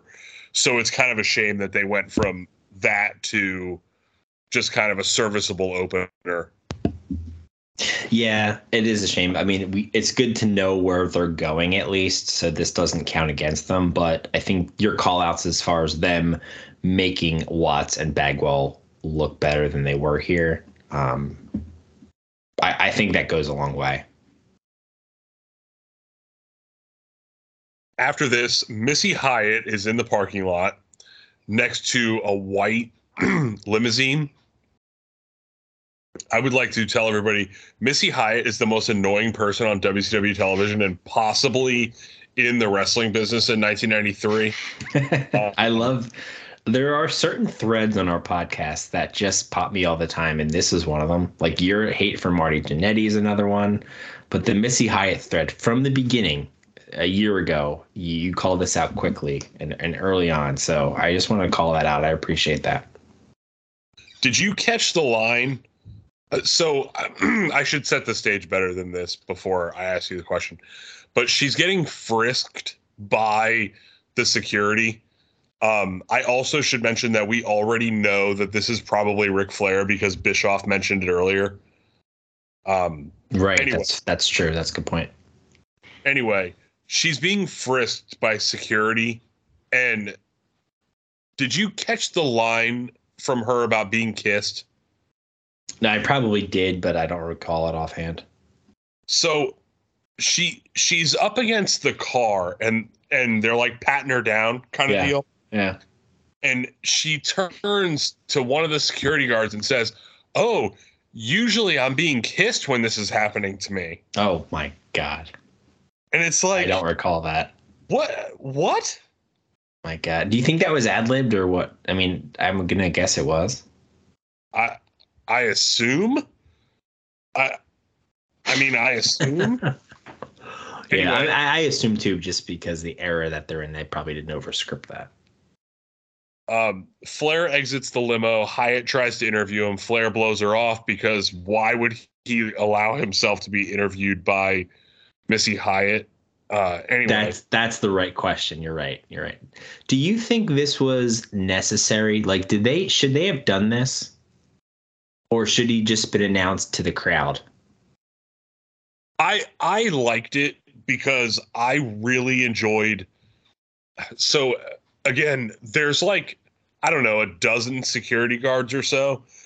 And after Flair exits the limo, he walks off and past stupid Missy Hyatt with the dozen security guards. And anyway, I liked that part because I thought it made him seem like a big deal that there's like all these people ushering him into the arena. You know what I mean? Yes, that I agree with. Yeah. And it's actually it's before the overplayed limo arrivals in wrestling. Yes, so correct. Yes. So from that standpoint, I really like it. I get what you're saying that maybe he should have just been announced to the crowd, but we also don't know, and I'm sure there's somebody that does know, but we don't know if this even was played to the crowd there. So it may not have mattered if you attended the show. That's fair. Yeah, I don't know. Do they have screens set up? That's what I'm saying. To your point, yeah, I don't think they did. Yeah, I don't think so either. So it does stand to reason that it's not a hindrance on what they want to do in the arena because it's not played to them. Yeah. Again, that could be wrong. It's just a total guess. You can support us on Patreon and get these shows: with ads and plugs removed. The Wade Keller Pro Wrestling Podcast, Wade Keller Pro Wrestling Post Shows, and the PW Torch Daily Cast throughout the week with ads and plugs removed, plus a few bonus VIP shows throughout the month for just $4.99 a month. Check it out, patreon.com/PWTorchVIP. That's patreon.com/PWTorchVIP. And you can also upgrade to other tiers and receive even more benefits through Patreon. The next match on the card, Too Cold Scorpio defeats Chris Benoit right before the time limit draw. I'm going to let you start first because I have a short note, but go ahead. Yeah, sure. Yeah, I mean, this is going to be my thought on any Benoit match. They're just hard to watch. I haven't gone back to watch many. I'm just glad he's gone again soon for a few years. That said, focusing on the actual match, this feels like an unearthed gem in some ways. It's not like this great classic where you have to go out of your way to watch it, but I just feel like Scorpio was really getting over in this early era and was so unique to this company and maybe the business and kind of before his time in a way. So I think it's worth your time to go out and just watch it. They probably work a little bit too much groundwork than I liked, versus, kind of high flying moves. So you don't get a ton of that. It's so ironic though. Even though these guys are bigger than the light heavyweight division for their time, they probably would have been in the light heavyweight division. And it just feels like now that title's gone, that division's actually gotten better. So the irony was not lost on me on that one. The only thing here, it really didn't have a feud. Unless there was something we lost in translation, not watching TV, I don't think there's much of a feud storyline here. And then lastly, Scorpio, again, going back to him, he was so over. He was over with this crowd. Not like main event level over, but like people really were into his new fresh moveset. And it was really great for the time, for the time period. To your note about there not being a storyline, I don't think there is one because I think on a technicality, they're both faces. Benoit does subtly work as a heel, which is interesting and shows how good he actually was, especially at this point because he's super young. It's funny to think, though, when you watch this match where both of these guys are 5 years from now and 10 years from now, because you would make the assumption they'd be on equal footing, and that is just so far from the case. When we get that far into the future. I don't know enough about Scorpio on the personal level, like if he was held back by his own doing or if it was just like the way other people held him back, but I'm curious. Like, it's a shame, to your point, like it's a shame he didn't kind of get to that same level. Yeah, and I mean, it's funny you bring that up because both of these guys faced a great deal of adversity, and this is not a knock on Scorpio at all, but he just may not have had the perseverance that Benoit did, and we've seen this before where guys don't get a push and they're working their hardest and things don't work out and they just kind of give up. Benoit didn't really do that. He waited a lot longer than a lot of people would have for his shot. So it's a hard thing to say because both of them face so much adversity. You know what I mean? Sure. Yeah. As far as the actual deal goes, I actually agree with you about the ground stuff. That comes up a little bit, and I'll bring it up when we do the tag match in a couple of matches because Wade has a note in the Torch that will lend itself to both of those and that point that you made. But I thought the match was really good. It's cool to see this style in 93. Also, to your point about the moveset of Scorpio. And it's so clear in this time period that this is where things are going. And we continue to see similarities to this style today. If you watch a Seth Rollins match, it's so clear that he was a fan of wrestling like this when he was a kid. And that's what you get. He's just my go-to example for stuff like this. But I mean, this kind of deal is basically commonplace for TV matches on AEW every week now. Like, this style is just so assimilated into what we're used to, whereas in 93 it was so fresh and different. Yeah, no, I think that's fair. And again, I know it's an uncomfortable situation, but this is another example of why they should have signed Benoit and rolled with him a little bit, even if it's in like a TV title scenario. Same thing with Scorpio. They really could have had a couple guys they could have built up, and maybe in 2 years you have, something you could do with them that's a little bit more. But anyway, the finish is really, really good instead of doing the draw. The match actually wasn't a full 20 minutes. It was like 18 and a half, but they play up that they're about to go to a draw, and Scorpio rolls them up with 19 minutes and 59 seconds on the clock. I'm thinking a little bit about your comment about them being like in the TV title hunt, which I think makes a lot of sense. And wouldn't it be cool if before they were horsemen together, like because he's so associated with the TV title, you'd see a young Benoit versus Arn Anderson? I know. Like a feud. I agree. That would be awesome. And that's kind of the thing here is this continues with WCW, but so much of their upper card is older guys, and that's even the case on shows this early. You do have some exceptions, but they're always kind of like full of older guys whose prime was a few years ago, but their undercards always have really young, exciting talent that just the book on them is they never end up being anything there. And I mean, look at this show: Too Cold Scorpio, Brian Pillman, Chris Benoit, Steve Austin, Buff Bagwell. You have all that here, and then later you have the Barry Windhams of the world, and that's fine. But you would have liked to have seen them put some equity into these young guys and had them feud with people like you mentioned, like an Arn Anderson, and maybe get one up on them so that in a year or two they have some equity built up. Right. Absolutely. So it's a good point. Yeah. The next match on the card, the British Bulldog, Davey Boy Smith, makes his WCW debut with a win over Wild Bill Irwin. Go ahead, Patrick. So this doesn't go long, but it goes too long. He gets Bulldog.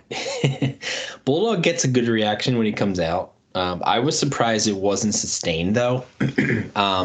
I did dig he had some new tights. He has tassels on the sights, too, which is a nice new 93 edition because he doesn't have that in WWF at that point, right before he left. Wade talks about him being out of shape. I actually would disagree. I thought he was in better shape, certainly, than he was for that SummerSlam 92 match. I'm not saying this is not the best shape he's ever been in, but I think he's actually looks perfectly fine here. So I would disagree a little bit. So my point about the length, it lasted like over 5 minutes. It should have been 2 minutes max. I have a big problem with this. You come in, big. This is a big free agent signing. He's coming off a big title win, IC title win in WWF. You come in here, you haven't beat this like Bill Irwin, who's not even a contracted wrestler in WCW. Just haven't beat him up so bad. I would have had him beat him up so bad that Irwin walked away thinking he was a hockey player, and then he'd show up in 1996 WWF.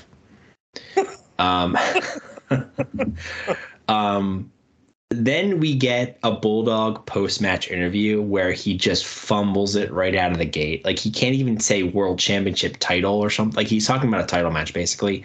And he just, like, reverses the words, so he just fumbles it completely. So it's like he gets this big pay-per-view debut.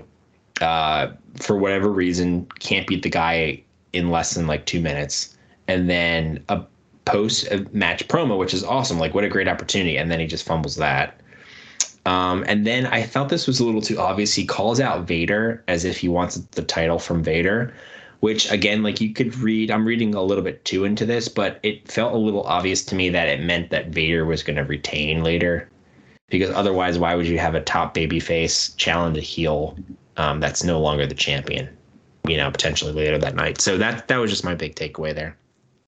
Interesting you brought up that second part, and it's interesting because you didn't catch that it's not a title match. Oh, it's not. Yeah, I know. I didn't catch that.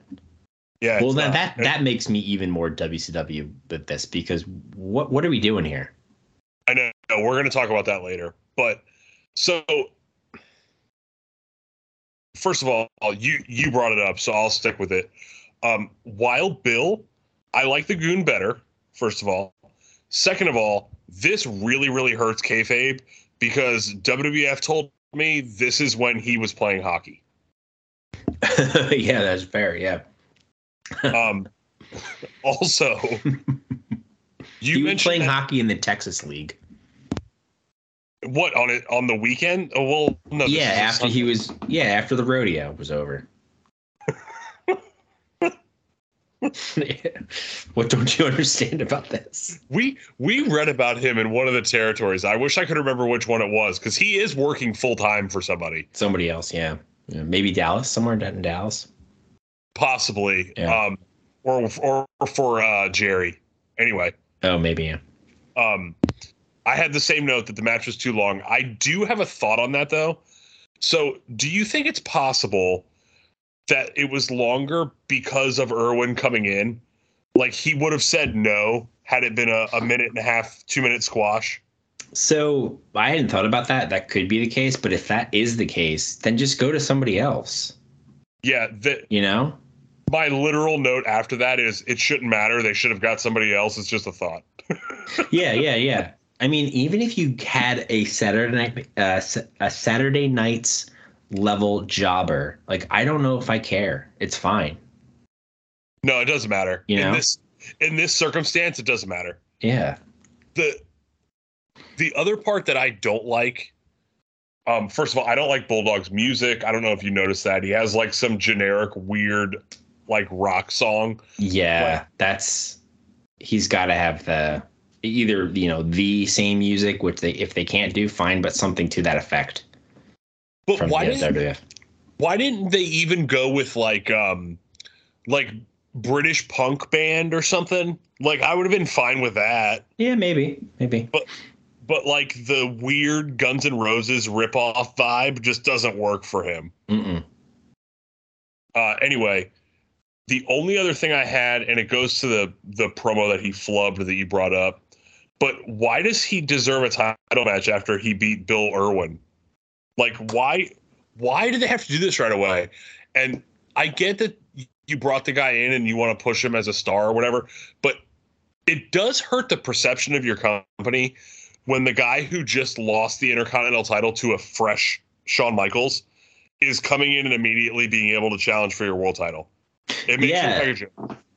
No, you're right. That's exactly. I mean, other promotions have done this in error, like TNA, right? To some degree, maybe AEW, but maybe not as drastically.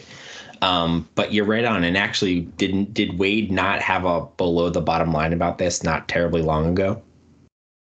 And he even warned with Bulldog as an example. He warned us all about that. I just don't get, like, to your point, have him beat a Saturday night jobber or whatever, that's fine. But let's build Bulldog up a little bit.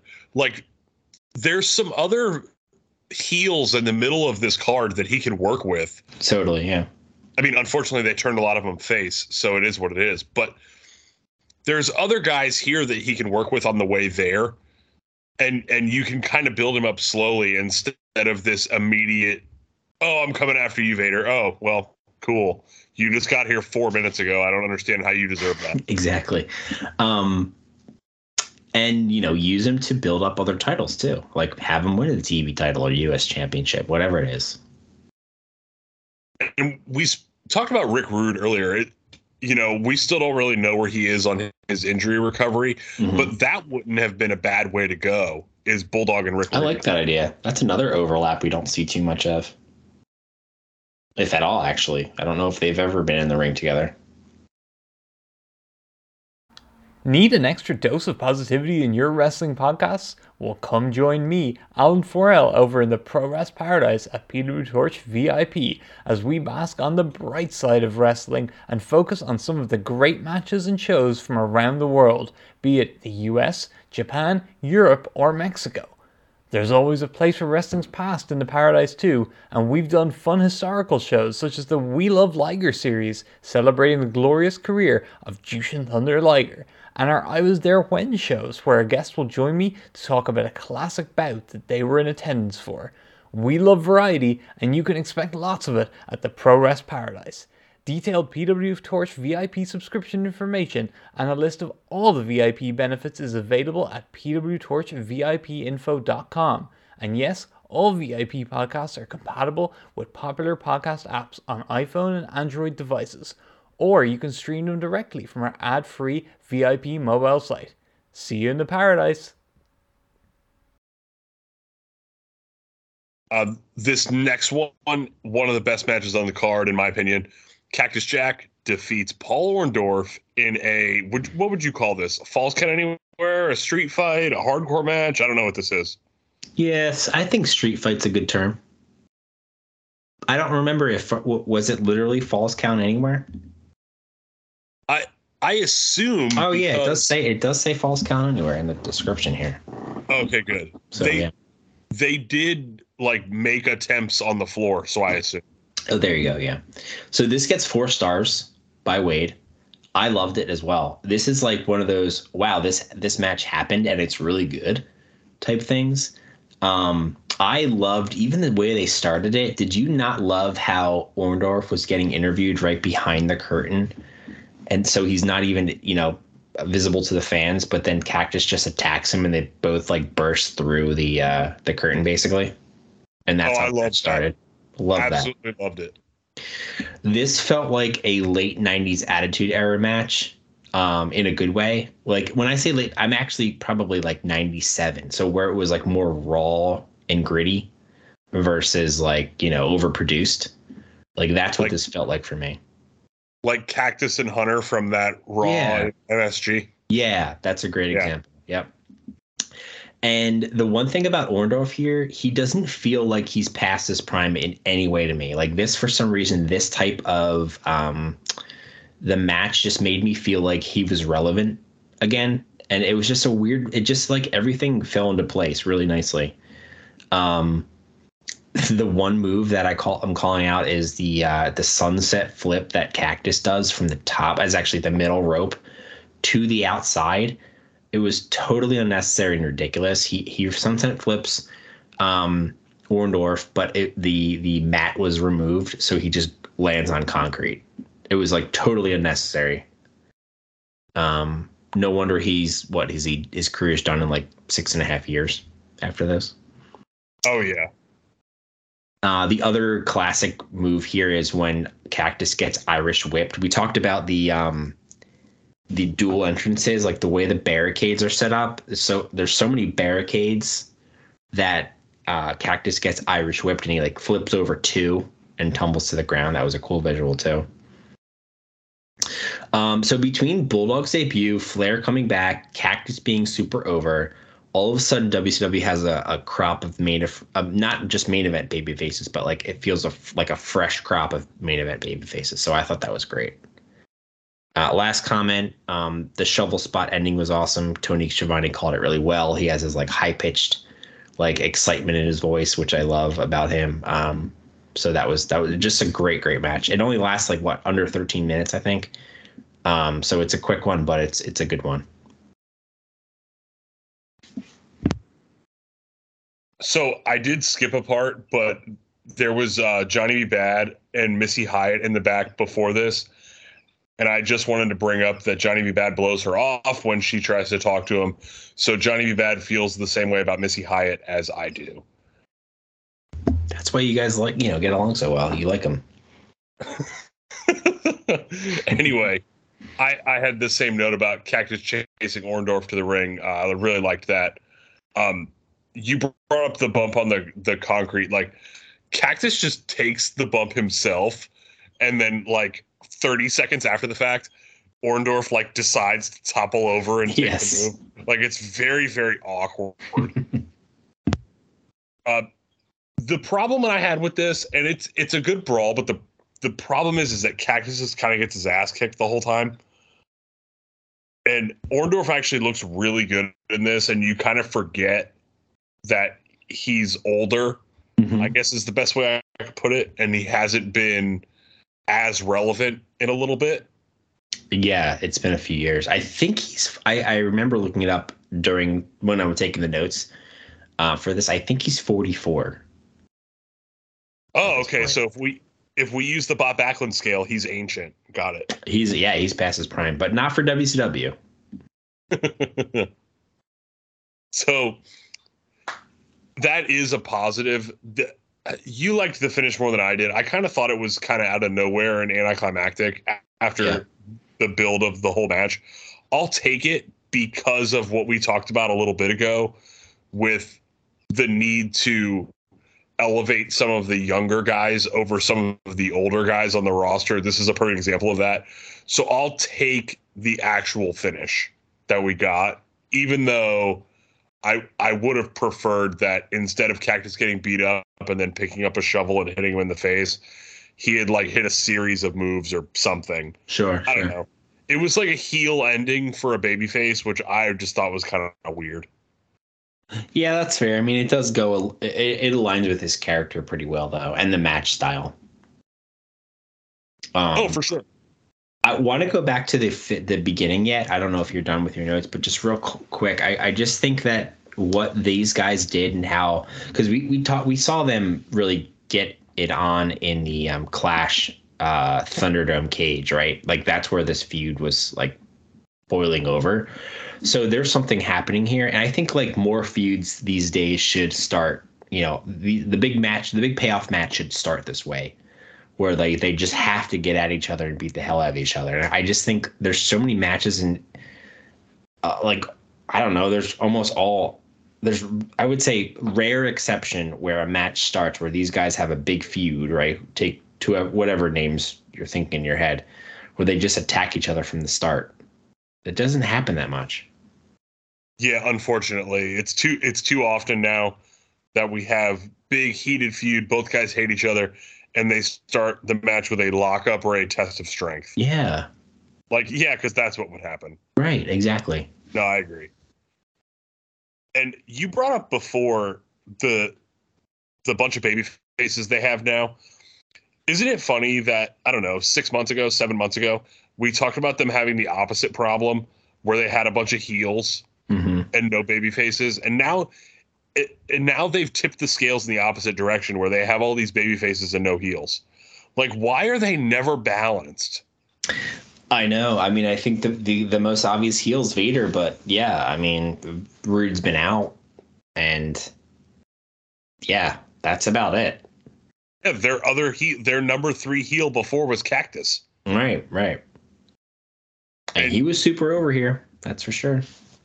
The only other one I could think of is Barry Windham.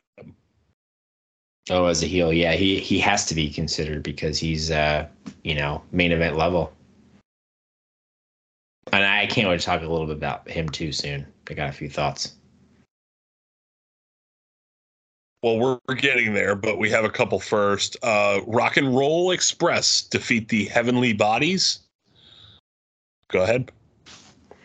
Yeah, this is fun. I mean, just to see Cornette come back, it's like he never left the promotion. He was his old self, which I guess shouldn't be shocking. It is funny, though, not to be too spoiler here, but cover your ears if you don't want to hear this. He's about to be in this promotion and later this year also in the WWF, so that's kind of cool. There's a really cool spot. There's a crisscross spot where Lane took out Cornette. It was just like a corny crisscross. And then all of a sudden, Cornette finds his way into the ring and gets knocked out. That was really good. Stan Lane, I don't know. Maybe it was his haircut or something. He just looked like a guy who was just sitting in the front row 2 matches before, and now he's in the ring wrestling. He just doesn't have the look about him. I think the 80s version of him was fine, but for some reason here in 93, I think he should be a WWF announcer by now. This was fine. I don't have anything terribly positive or negative. I don't think it's one you have to go out of your way to see. It does feel like it's missing like a second gear or something, though. But that's pretty much it. It's interesting you say that last part. So apparently, and this actually goes to the Scorpio and Benoit match earlier. According to Wade, there was a lot of stuff they wanted to do in this one that they were told to cut out of the match. Okay. In order to not show up the main events. And again, apparently that happened with Scorpio and Benoit also, where they were told to turn it down a little bit. So just to throw that out there, that is part of, to me, probably why you feel that way about it missing a second gear. It has to be. I missed that note. Yeah, that's allowed good. to do that. That makes a lot of sense then. Otherwise, you brought up that Stan Lane looks like a guy that came out of the front row. It looks like Ricky and Robert came over from the nursing home. They're like 70 here. Dude, they're only in their late 30s. I know. Because I thought the same thing. Like, they perpetually look really, really old. Talk about these might be the perfect examples of guys that once the 90s hit, they look ancient. Like from a completely different era. And it's crazy to think about because you're right. They are so young and they like work and dress and act like young guys, which actually may make them seem older than they are also because they're stuck in a time warp. But anyway, remember when we started the podcast, we were covering I can't think of his name now. Morton, Ricky Morton. Sorry, Richard Morton. He was like the kind of the tailor-made man offshoot. Oh yeah. Of Terrence Taylor. Yeah. Yeah, with or whatever. Yeah. And actually, I thought his look there. I mean, he tried to change his look a little bit. I mean, I guess it didn't age very well, but if you compare the two, I mean, I think he had a better idea about him at that point, just to kind of change what he was. But now he's reverted right back to rock and roll. I agree, but the rock and roll thing was the only way he was going to make any money. I think he figured that out quick. Yeah, that's absolutely true. It's absolutely true. I thought it was fun for what it was, old school style match. The only thing that I have is that Tom Pritchard is better than I remember him being. Oh yeah, I think he's aged well. Like I think a lot of people have come on to him. Yeah. But that was it. Again, this is fine. It's fun. But to your point, I wouldn't go out of your way to watch this. It kind of is what it is. Agreed. Yeah. Next match on the card, Dustin Rhodes defeats Max Payne. So this is now the third time Max Payne's been on the pay-per-view. We didn't talk about there's another time at some point. I don't know why this is the Max Payne pay-per-view all of a sudden. To me, this is the worst match of the night easily, which is a shame because Dustin, we love Dustin, right? Like the way we've talked about him. And Payne looks like an indie jobber to me. Like that's not an ideal person to have on your pay-per-view if you're really putting this guy over. He has terrible hair. He has like a fake looking. I guess they're trying to go for the grunge look, even though he's like a rocker. So I don't know what the heck they're doing with this gimmick. And then just like the way he's dressed up, it just looks really, really poor.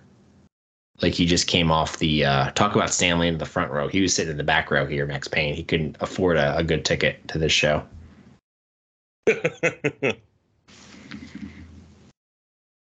It's funny you bring that up. My first note was, what's with this push for Max Payne? What do they see in this guy? Like, is there something that I'm missing? You're not missing anything. I have no idea.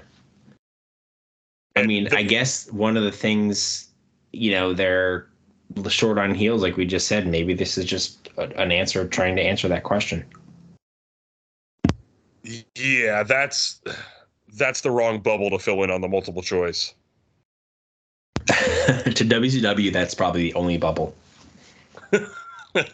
Their multiple choice has one answer. On top of all of that, the finish is terrible.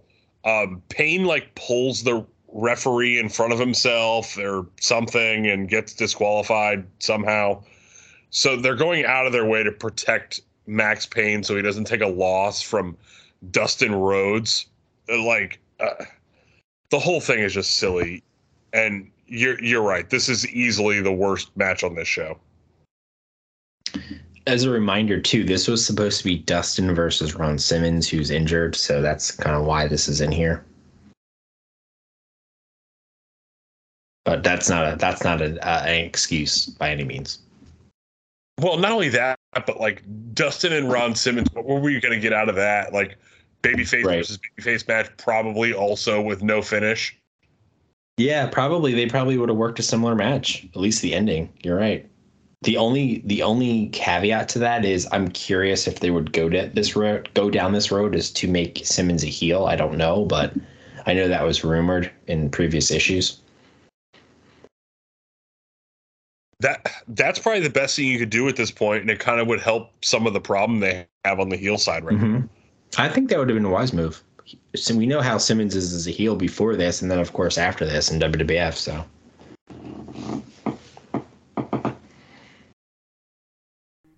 Thanks for listening to our podcast. Did you know we also have a website? pwtorch.com. Daily news updates, editorials, and my live TV coverage covering Raw, Dynamite, and SmackDown, and my live pay-per-view coverage for WWE and AEW. Create a tab or bookmark, make it a daily stop. Visit us throughout the day, every day, to keep up on breaking news and more. That's pwtorch.com. So next up is the Ric Flair interview. Go for it. Yeah, it was a really good reaction to start, but I don't know. I'm going to ask you, did you think otherwise it was a little underwhelming? Like, I thought it would be maybe more sustained or bigger. I just don't know if it was just me. Yeah. I mean, the problem is that it's not like Flair was off TV for like 6 months. Like, obviously, a lot of these people probably followed Flair to WWF, so they were just watching him.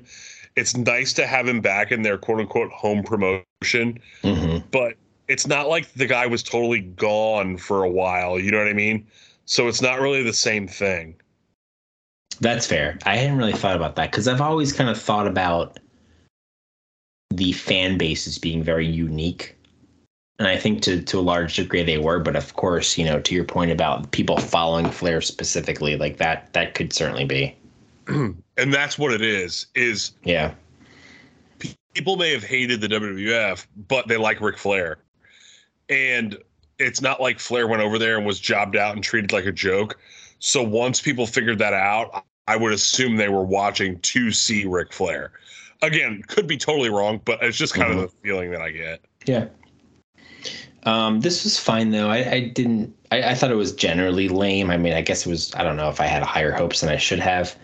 The one thing that I did like after the interview itself, when he gets on commentary, because he joins commentary for this next match, Jesse and himself, and he, you know, take time to purposely or, you know, to call out the fact that they've never worked together before and in any capacity. So that was kind of cool. Yeah, I agree. So it's funny that you bring up him being on commentary, because I actually, the only note I have on this whole part before we get to the actual match is, can you please explain to me why he's back in WCW, but commentating for the NWA World Title match? Well, that goes back to, first, I cannot answer that because it goes back to the fact that they're confusing their own audience with these two titles. What is the value of the NWA title at this point? And I'm glad you said that, because the other part that I brought up, and we're going to talk about it when we get to the end of the match, but we'll do this part now. It doesn't make any sense for the NWA title, but it is what it is. It illustrates all of the conversations that we've had previously about the physical belt. And the reason is, the other little weird looking thing that Vader's carrying around isn't Flair's and never was. Correct. Yep. And you're dead on. They're confusing the audience, and this is making it worse. Yeah, it's very strange. And correct me if I'm wrong, has this NWA Revival title even it hasn't been held by it doesn't have to be an American, but like a non-Japanese wrestler, meaning this has been a primary New Japan title for, aside from a few pay-per-view defenses on WCW, right? Yeah, and I think up to this point, the only person we've seen that actually works for WCW that's wrestled for it is Rick Rude. Right. Yep. Yeah, most consistent person wrestling for it. So yeah, it's major confusion. It's very odd. And it's just a weird situation because you have Flair making his triumphant return to WCW only to focus on the NWA World Heavyweight title. So what promotion does Flair work for again? Well, if you're tuning in for the first time, you have no idea. But I thought WCW.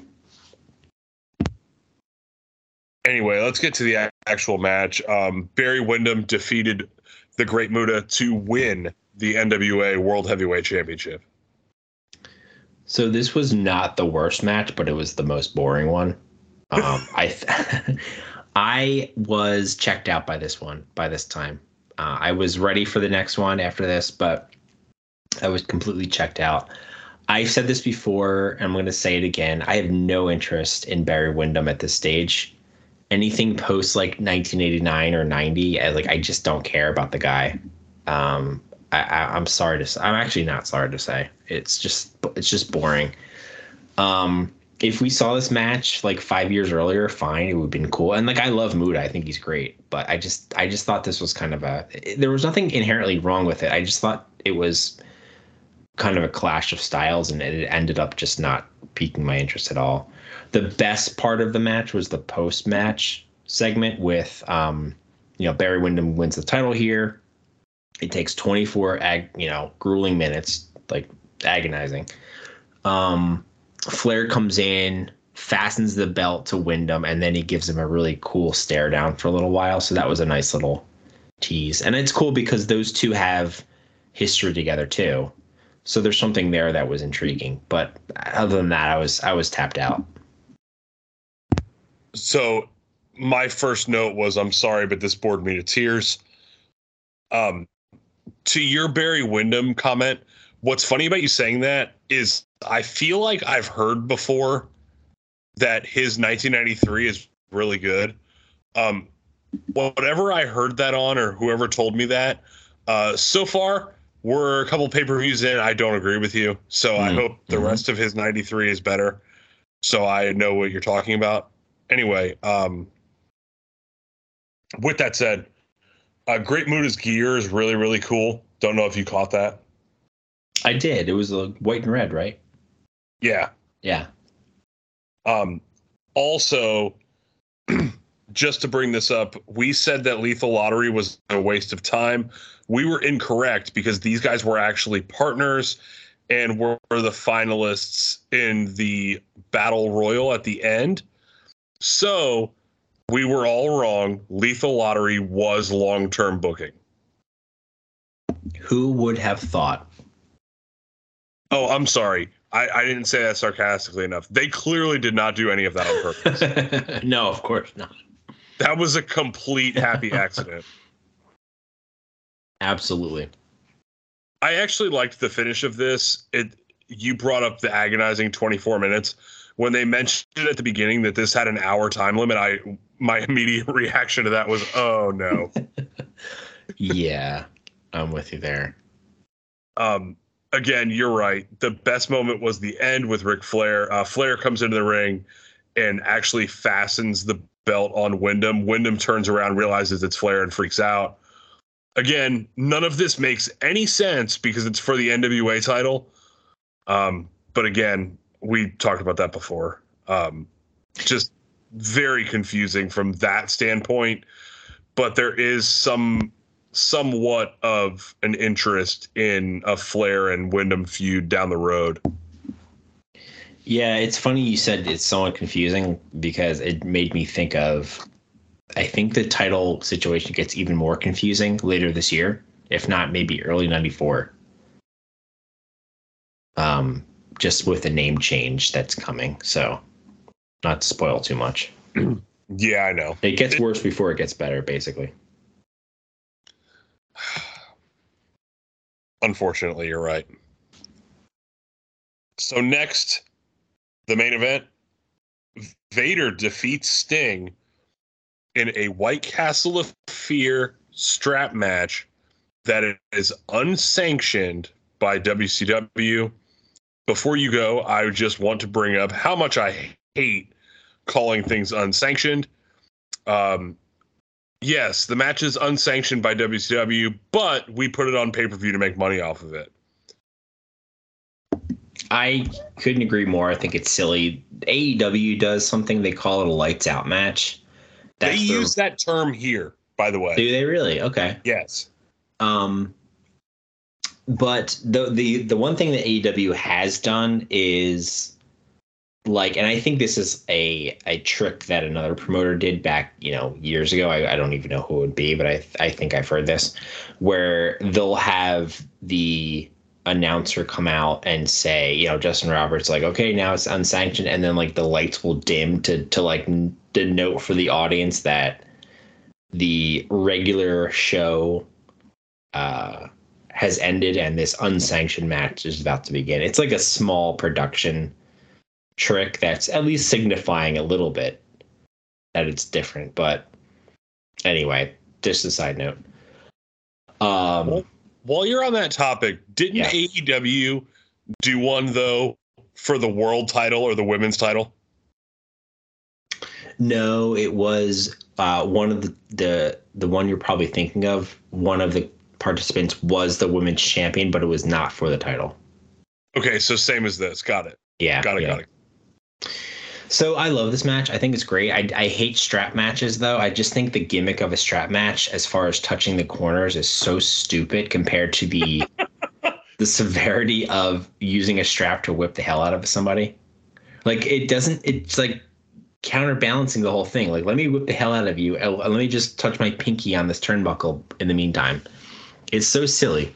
That aside, this was great. I love it. It's just a bloody mess. Vader is so bloody by the end of it. His back is, filled with welts from the strap. It's great. I'm actually kind of surprised this match doesn't get talked about in history as much as it should or does. I don't know. Something about this. You would think this classic, heated battle might get more play or more, callbacks than it does. It did feel like kind of a mid-'80s, speaking of the NWA, kind of like that era of a battle. I liked putting Vader over here. And I have a note here. I actually forgot that it wasn't for the title, but still, just having him go over here cleanly, I think just solidifies him as a dominant champion. And having a heel champ at the top is just I just like that, especially because we talked about all of the stronger baby faces that they're building elsewhere, and the new faces that are coming into the promotion. And I'm including Flair as a new face just because he's fresh again in the eyes of the fans. So I like this a lot. This gets my double thumbs up. It probably is my match of the night. I loved Cactus and Orndorff though, but I think this gets the win just because I can go back to this over and over again. Yeah, totally agree with that part. We're actually more in sync than I thought we would be. I thought we might argue about the strap match thing, but I think this is the dumbest thing ever. And just to kind of expound on your point and add to it a little bit. So there's no rules, right? So logically, you say whip them, but why wouldn't I just take the strap and choke the guy out? And then I realize, that would be super dumb because then I have to drag his lifeless body to all four corners. And he is now even heavier because he's unconscious because I beat him up. That's the part of the logic that bothers me. Nah, that makes, when you say it that way, absolutely. That goes back to you're beating the hell out of each other, and then you have to touch corners of the ring. Who can't, that just goes against the brutality of the match. It's so dumb. They do one of these in the WWF later. I don't remember which one it is. I have one in mind, but I don't know if I'm right. But They do this later where they're strapped together and the logic is the same of the match, but it's actually you can win by pinfall or submission. You just happen to be strapped to the other guy. And that is slightly better. Yeah. Yeah. Is it the Eddie JBL one or no? Oh, maybe, but the one I'm thinking of is earlier. It's either Rockin' Billy Gunn or Rockin' Hunter. Oh, okay. Okay. The reason I don't remember who his opponent is because the other one is involved in the finish. So I don't remember who the Rock. I think he loses to one of them, but I'm not confident which one it is because the other one again causes the finish. Got it. Anyway, how many WCW pay-per-views have we covered where it's a match between a champion and a challenger and the title isn't on the line?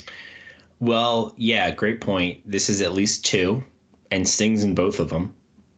It was last year with Cactus, right? Include other titles.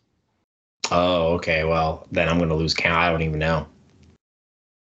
Because, and specifically in main event situations, we had a Steiners against Gordy and Williams. Okay, that wasn't for the tag titles. We had Rick Rude and Rick Steamboat, which wasn't for the U.S. title. And that was a great match. The Iron Man, yeah. Yep. And then we have the 2 with Sting that you just mentioned. So we have at least 4, and we won't count Battle Bowl with Luger and Sting. But if you count that, we're at 5, and we've only covered a year's worth of WCW pay-per-views. So there's almost one a show.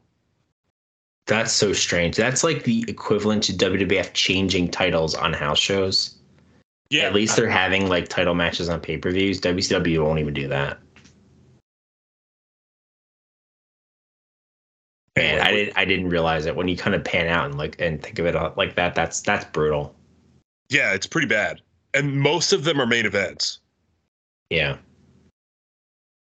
So, again, generally, I hate the strap thing, but this is really good. This is probably, if this isn't the best strap match I've seen, it's at least the second. What other one comes to mind? Because I'm just curious. I'd have to think about it. It's funny you brought up that Eddie and Jibble one. I think that's actually a bull rope, so I don't think it's the exact that makes sense. Yeah, that makes sense. But that's good. I hate Jibble, but I hate him. My favorite Jibble match. Yeah, I never heard anyone call him that. That's pretty good. That's what it says. I know. That one is good, and I feel like I've seen like an old school one, like with Funk and Lawler or something, but maybe I'm mixing that up with their I Quit. Like, I feel like I've seen something like that I really liked, but I just don't remember. Yeah, and now that you put it that way, I don't even know what other ones come to mind. I mean, I'm trying to, you can't equate these to dog collar matches because that's certainly different. Similar, but different. Yeah, and then you have the bull rope thing, because I think Dusty had some of those too. Yeah, he did. So anyway,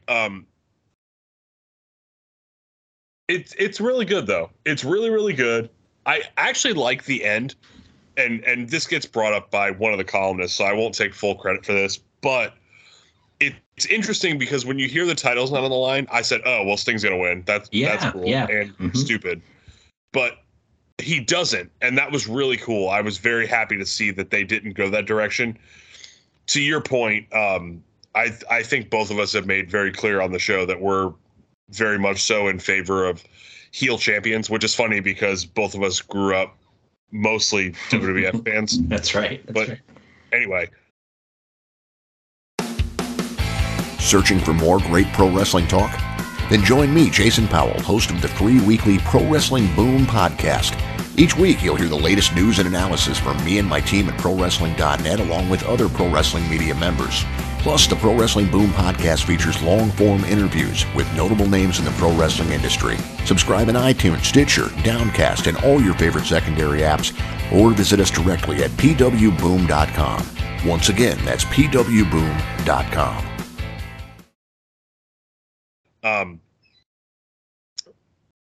Well, real quick, I do give them credit for giving Vader the win, one, because he's the active champion, even though it wasn't for the title, but also to your point about them having a lot of matches on pay-per-views that are not for titles. I don't know off all the ones you mentioned if all the non-champions ended up winning those, but I think the fact that they booked it this way was a nice little, I don't say swerve, but like, maybe a swerve.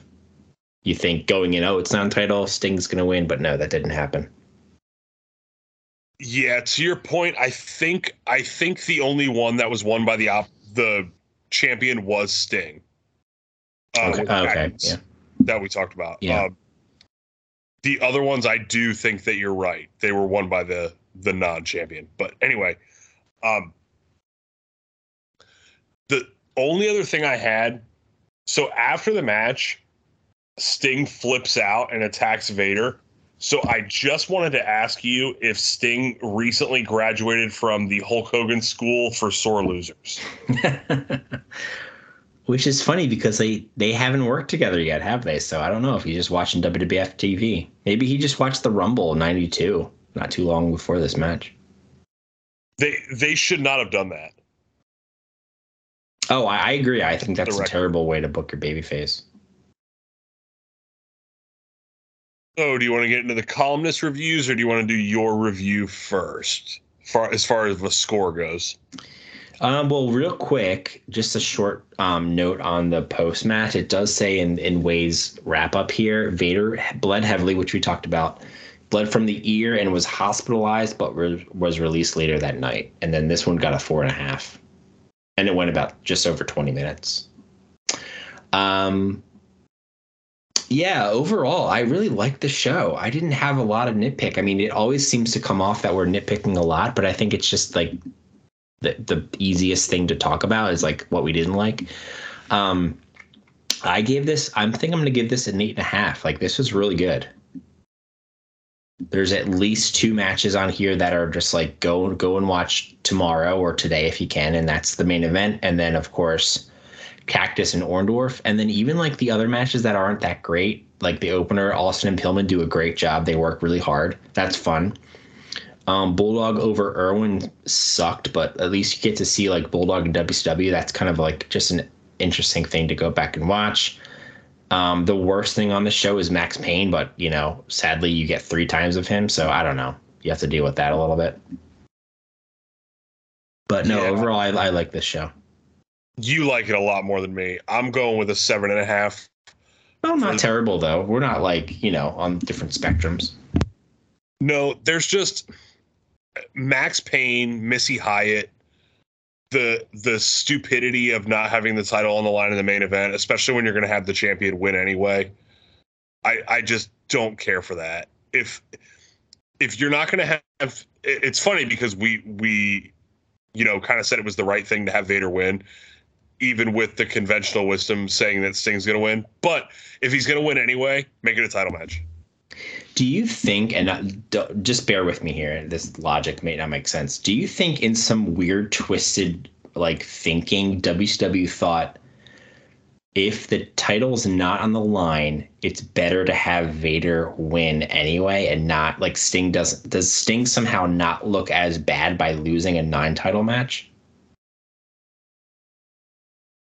You got to do convoluted gymnastics to get there, but right? Yeah, okay. I mean, I guess based on the fact that there's 16 people on this booking committee, something tells me that they had 15 different finishes for this anyway. Probably. It's just those things hurt this for me. Like, honestly, if this is a title match and we get rid of the Missy Hyatt, it's an easy. I'm probably closer to you on the 8.5. Yeah, wow. She took this down a notch by 1 whole point, huh? Pretty close. I mean, that and the combination of her and Max Payne is a big part of it. If you get rid of one of those elements, I can kind of put up with it a little bit more. Yeah. But them both on the same show, I don't like it. That's and fair. Then on top of that, you have the complete boring waste of 25 minutes with Wyndham and Muta. Yeah, that was awful. That was really bad, which is a shame because, again, those two guys in and of themselves are great workers historically. And ironically, Muta, as we record, finally retired just last week. Jeez. Yeah. But yeah, no, that's a good call out too. From the columnists, Mark Madden with an 8, Bruce Mitchell with an 8, Chris Savisa with a 7.5, Carly Gill with a 9, and Wade Keller with an 8.5. The Torch readers came in with an average score of 7.8. I will read, Wade does have a quick synopsis in here, and he gave us a little more than he normally does, so I'll roll through that really quick here. He says an 8.5, the new WCW administration had as encouraging a start as any new management team has. Even without Ric Flair's energetic return, this would have been a strong show. It is tough to list negatives on a show this good, but here are 5 things that could have made this show a perfect 10. Number 1, allow the bodies in the Express to do what they planned to do originally, rather than ordering them not to do certain things. It turned out okay, but could have been over 4 stars with a few more minutes and free reign.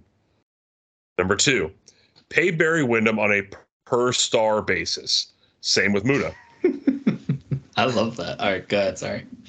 Both of these 2 super talents have been disappointments lately. Allow Scorpio and Benoit to do their dives. If they are willing to thrill the crowd with high-risk moves, let them. Be secure enough with your top talent that a few dives won't steal the show or, quote, expose the business. Real quick, just pausing real quick. Those last 2, I swear I didn't read this, and you and I have hit on all these points so far tonight. Exactly. And this one little section I did not read. I'm surprised I didn't read it, but I didn't. Number 4, replace Ron Simmons with Ricky Steamboat instead of Max Payne. A good job was done establishing Payne as a major WCW player, but by the end of the match, it was apparent he is lacking main event skills. You don't say. Yeah. Am I being ridiculous here? Did Steamboat not get on this card? Okay, I see number 5. Wade's about to talk about that, so maybe just go with that. Yeah, there you go. Or get Steamboat on the card. Team him with Douglas, who, quote, re-injures his knee right away in the match. So Steamboat has to defend the tag team titles himself against Pillman and Austin. But perhaps WCW wanted to save the tag title match for the house shows, and that may be a smart move. But this card could have been talked about for years if one more 4-star match was added.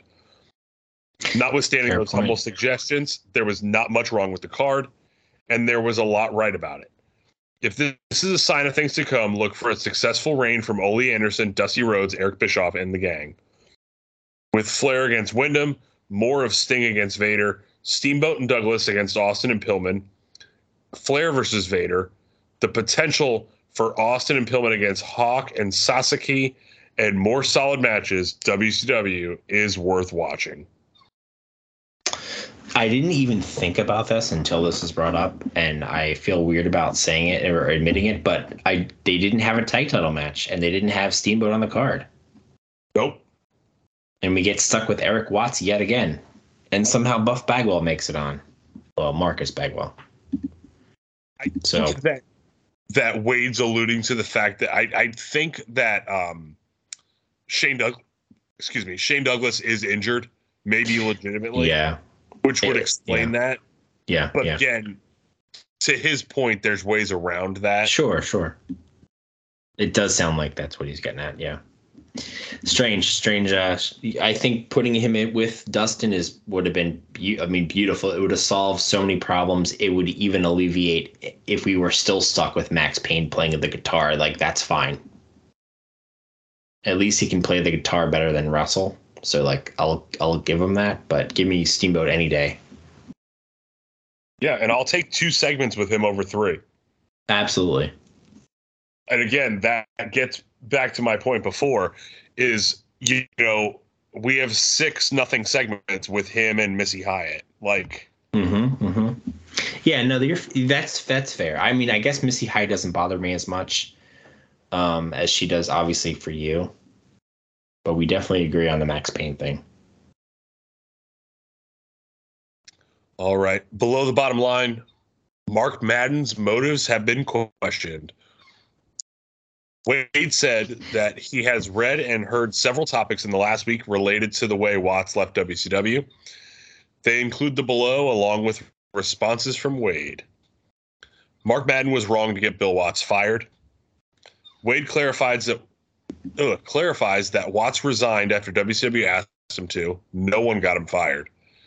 Madden contacted Hank Aaron to explore the discrepancy with how Major League Baseball reacted to Marge's shot versus seeing Aaron shake hands with Watts. Wade says that Watts' comments were more extreme than shots.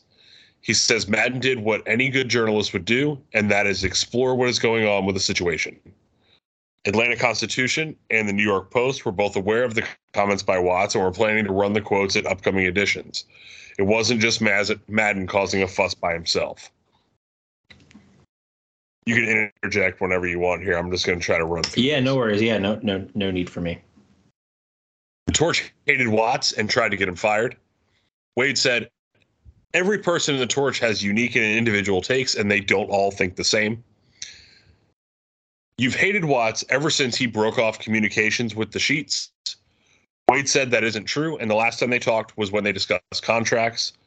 Watts got mad at the conversation, but never vowed to break off communication. Wade says he chose not to call Watts for info or quotes because he felt like Watts wasn't being truthful. He said Watts never failed to return any calls Wade made to him. Wade says he would honestly criticize Watts when they talked, which Watts did not like.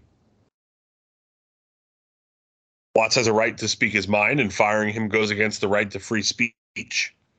Wade recounts the words and phrases Watts used. He said it was up to TBS to decide what to do with Watts based on those comments. TBS has yet to officially comment on the departure. TBS had the right to fire him and had it in his contract they could do so if he made any disparaging remarks that would damage the reputation of TBS. Watts resigned without any severance or settlement on his 6-figure contract. If Madden didn't dislike Watts so much, he would have never faxed Aaron the interview. He was trying to get revenge. Wade likes to think that Madden would have still faxed the interview to Aaron even if Watts ended up being the savior for WCW. He said other papers would have still covered the story if Madden didn't take action. Wade stands by the way Madden handled the situation and is willing to listen to counter-arguments as long as people read this statement.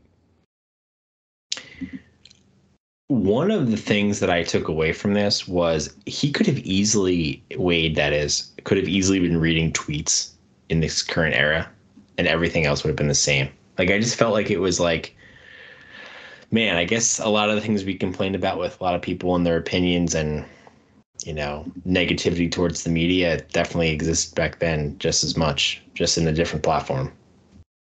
Oh, for sure. For sure. You know, we kind of touched on our feelings on the subject last week, so I don't know how much we need to get into it here, but it's a great point that you make where now it's just kind of a different way of doing things as opposed to here. But again, we talked in depth about Mark Madden and the situation regarding Hank Aaron in last week's issue. So I don't know if we need to rehash a lot of that right now. Yeah, no, I don't feel the need to really as much either. I think it's just interesting and probably, you know, important for Wade to be able to combat some of these things. And that was the gist of what he was getting at, like all the feedback or the questions or the suggestions of the Torch having something to do with this or kind of colluding in a way, even though that word's not used. You know, I just think he certainly had to stand up for himself and, of course, the publication. So.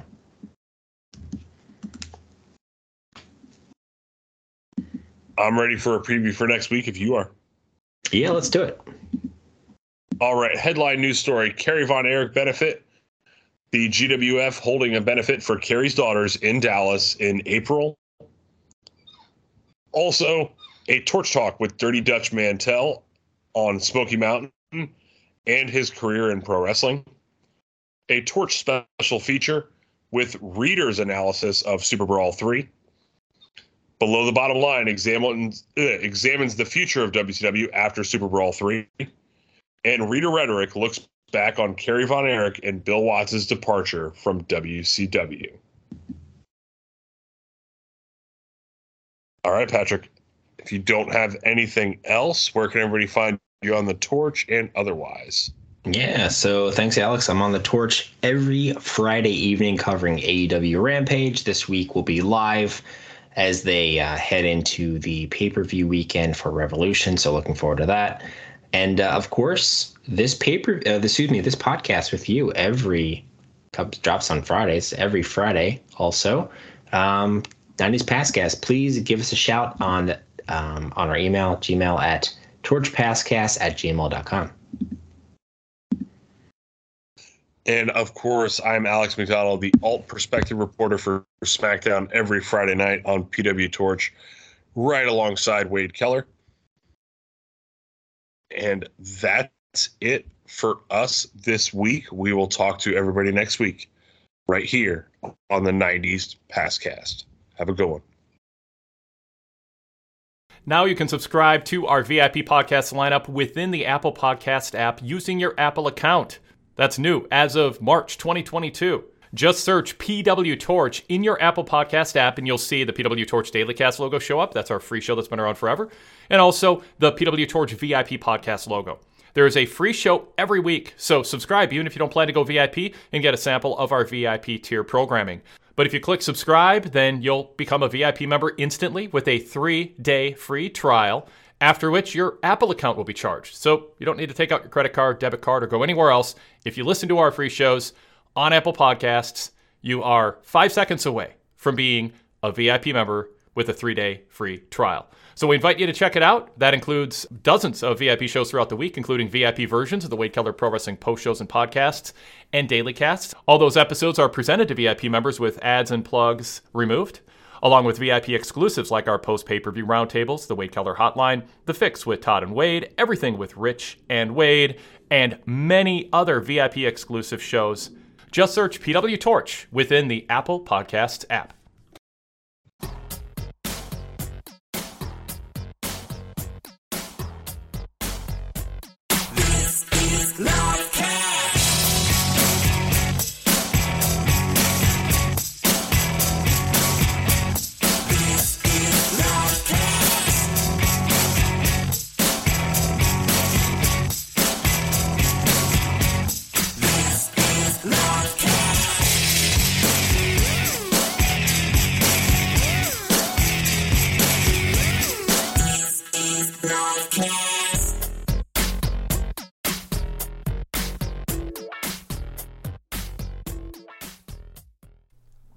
It is not too late to make a New Year's resolution, even if it's no longer the time when people are saying Happy New Year, especially if you're looking to get fit and have nutrient-dense food that's going to give you energy without a bunch of sugar, salt, fat, and processed stuff that just doesn't serve your body well. And one way to do that is with home delivery of Factor chef-prepared meals. Fuel up fast with ready-to-eat nutritious meals delivered straight to your door, leaving you time and energy to tackle everything on your to-do list.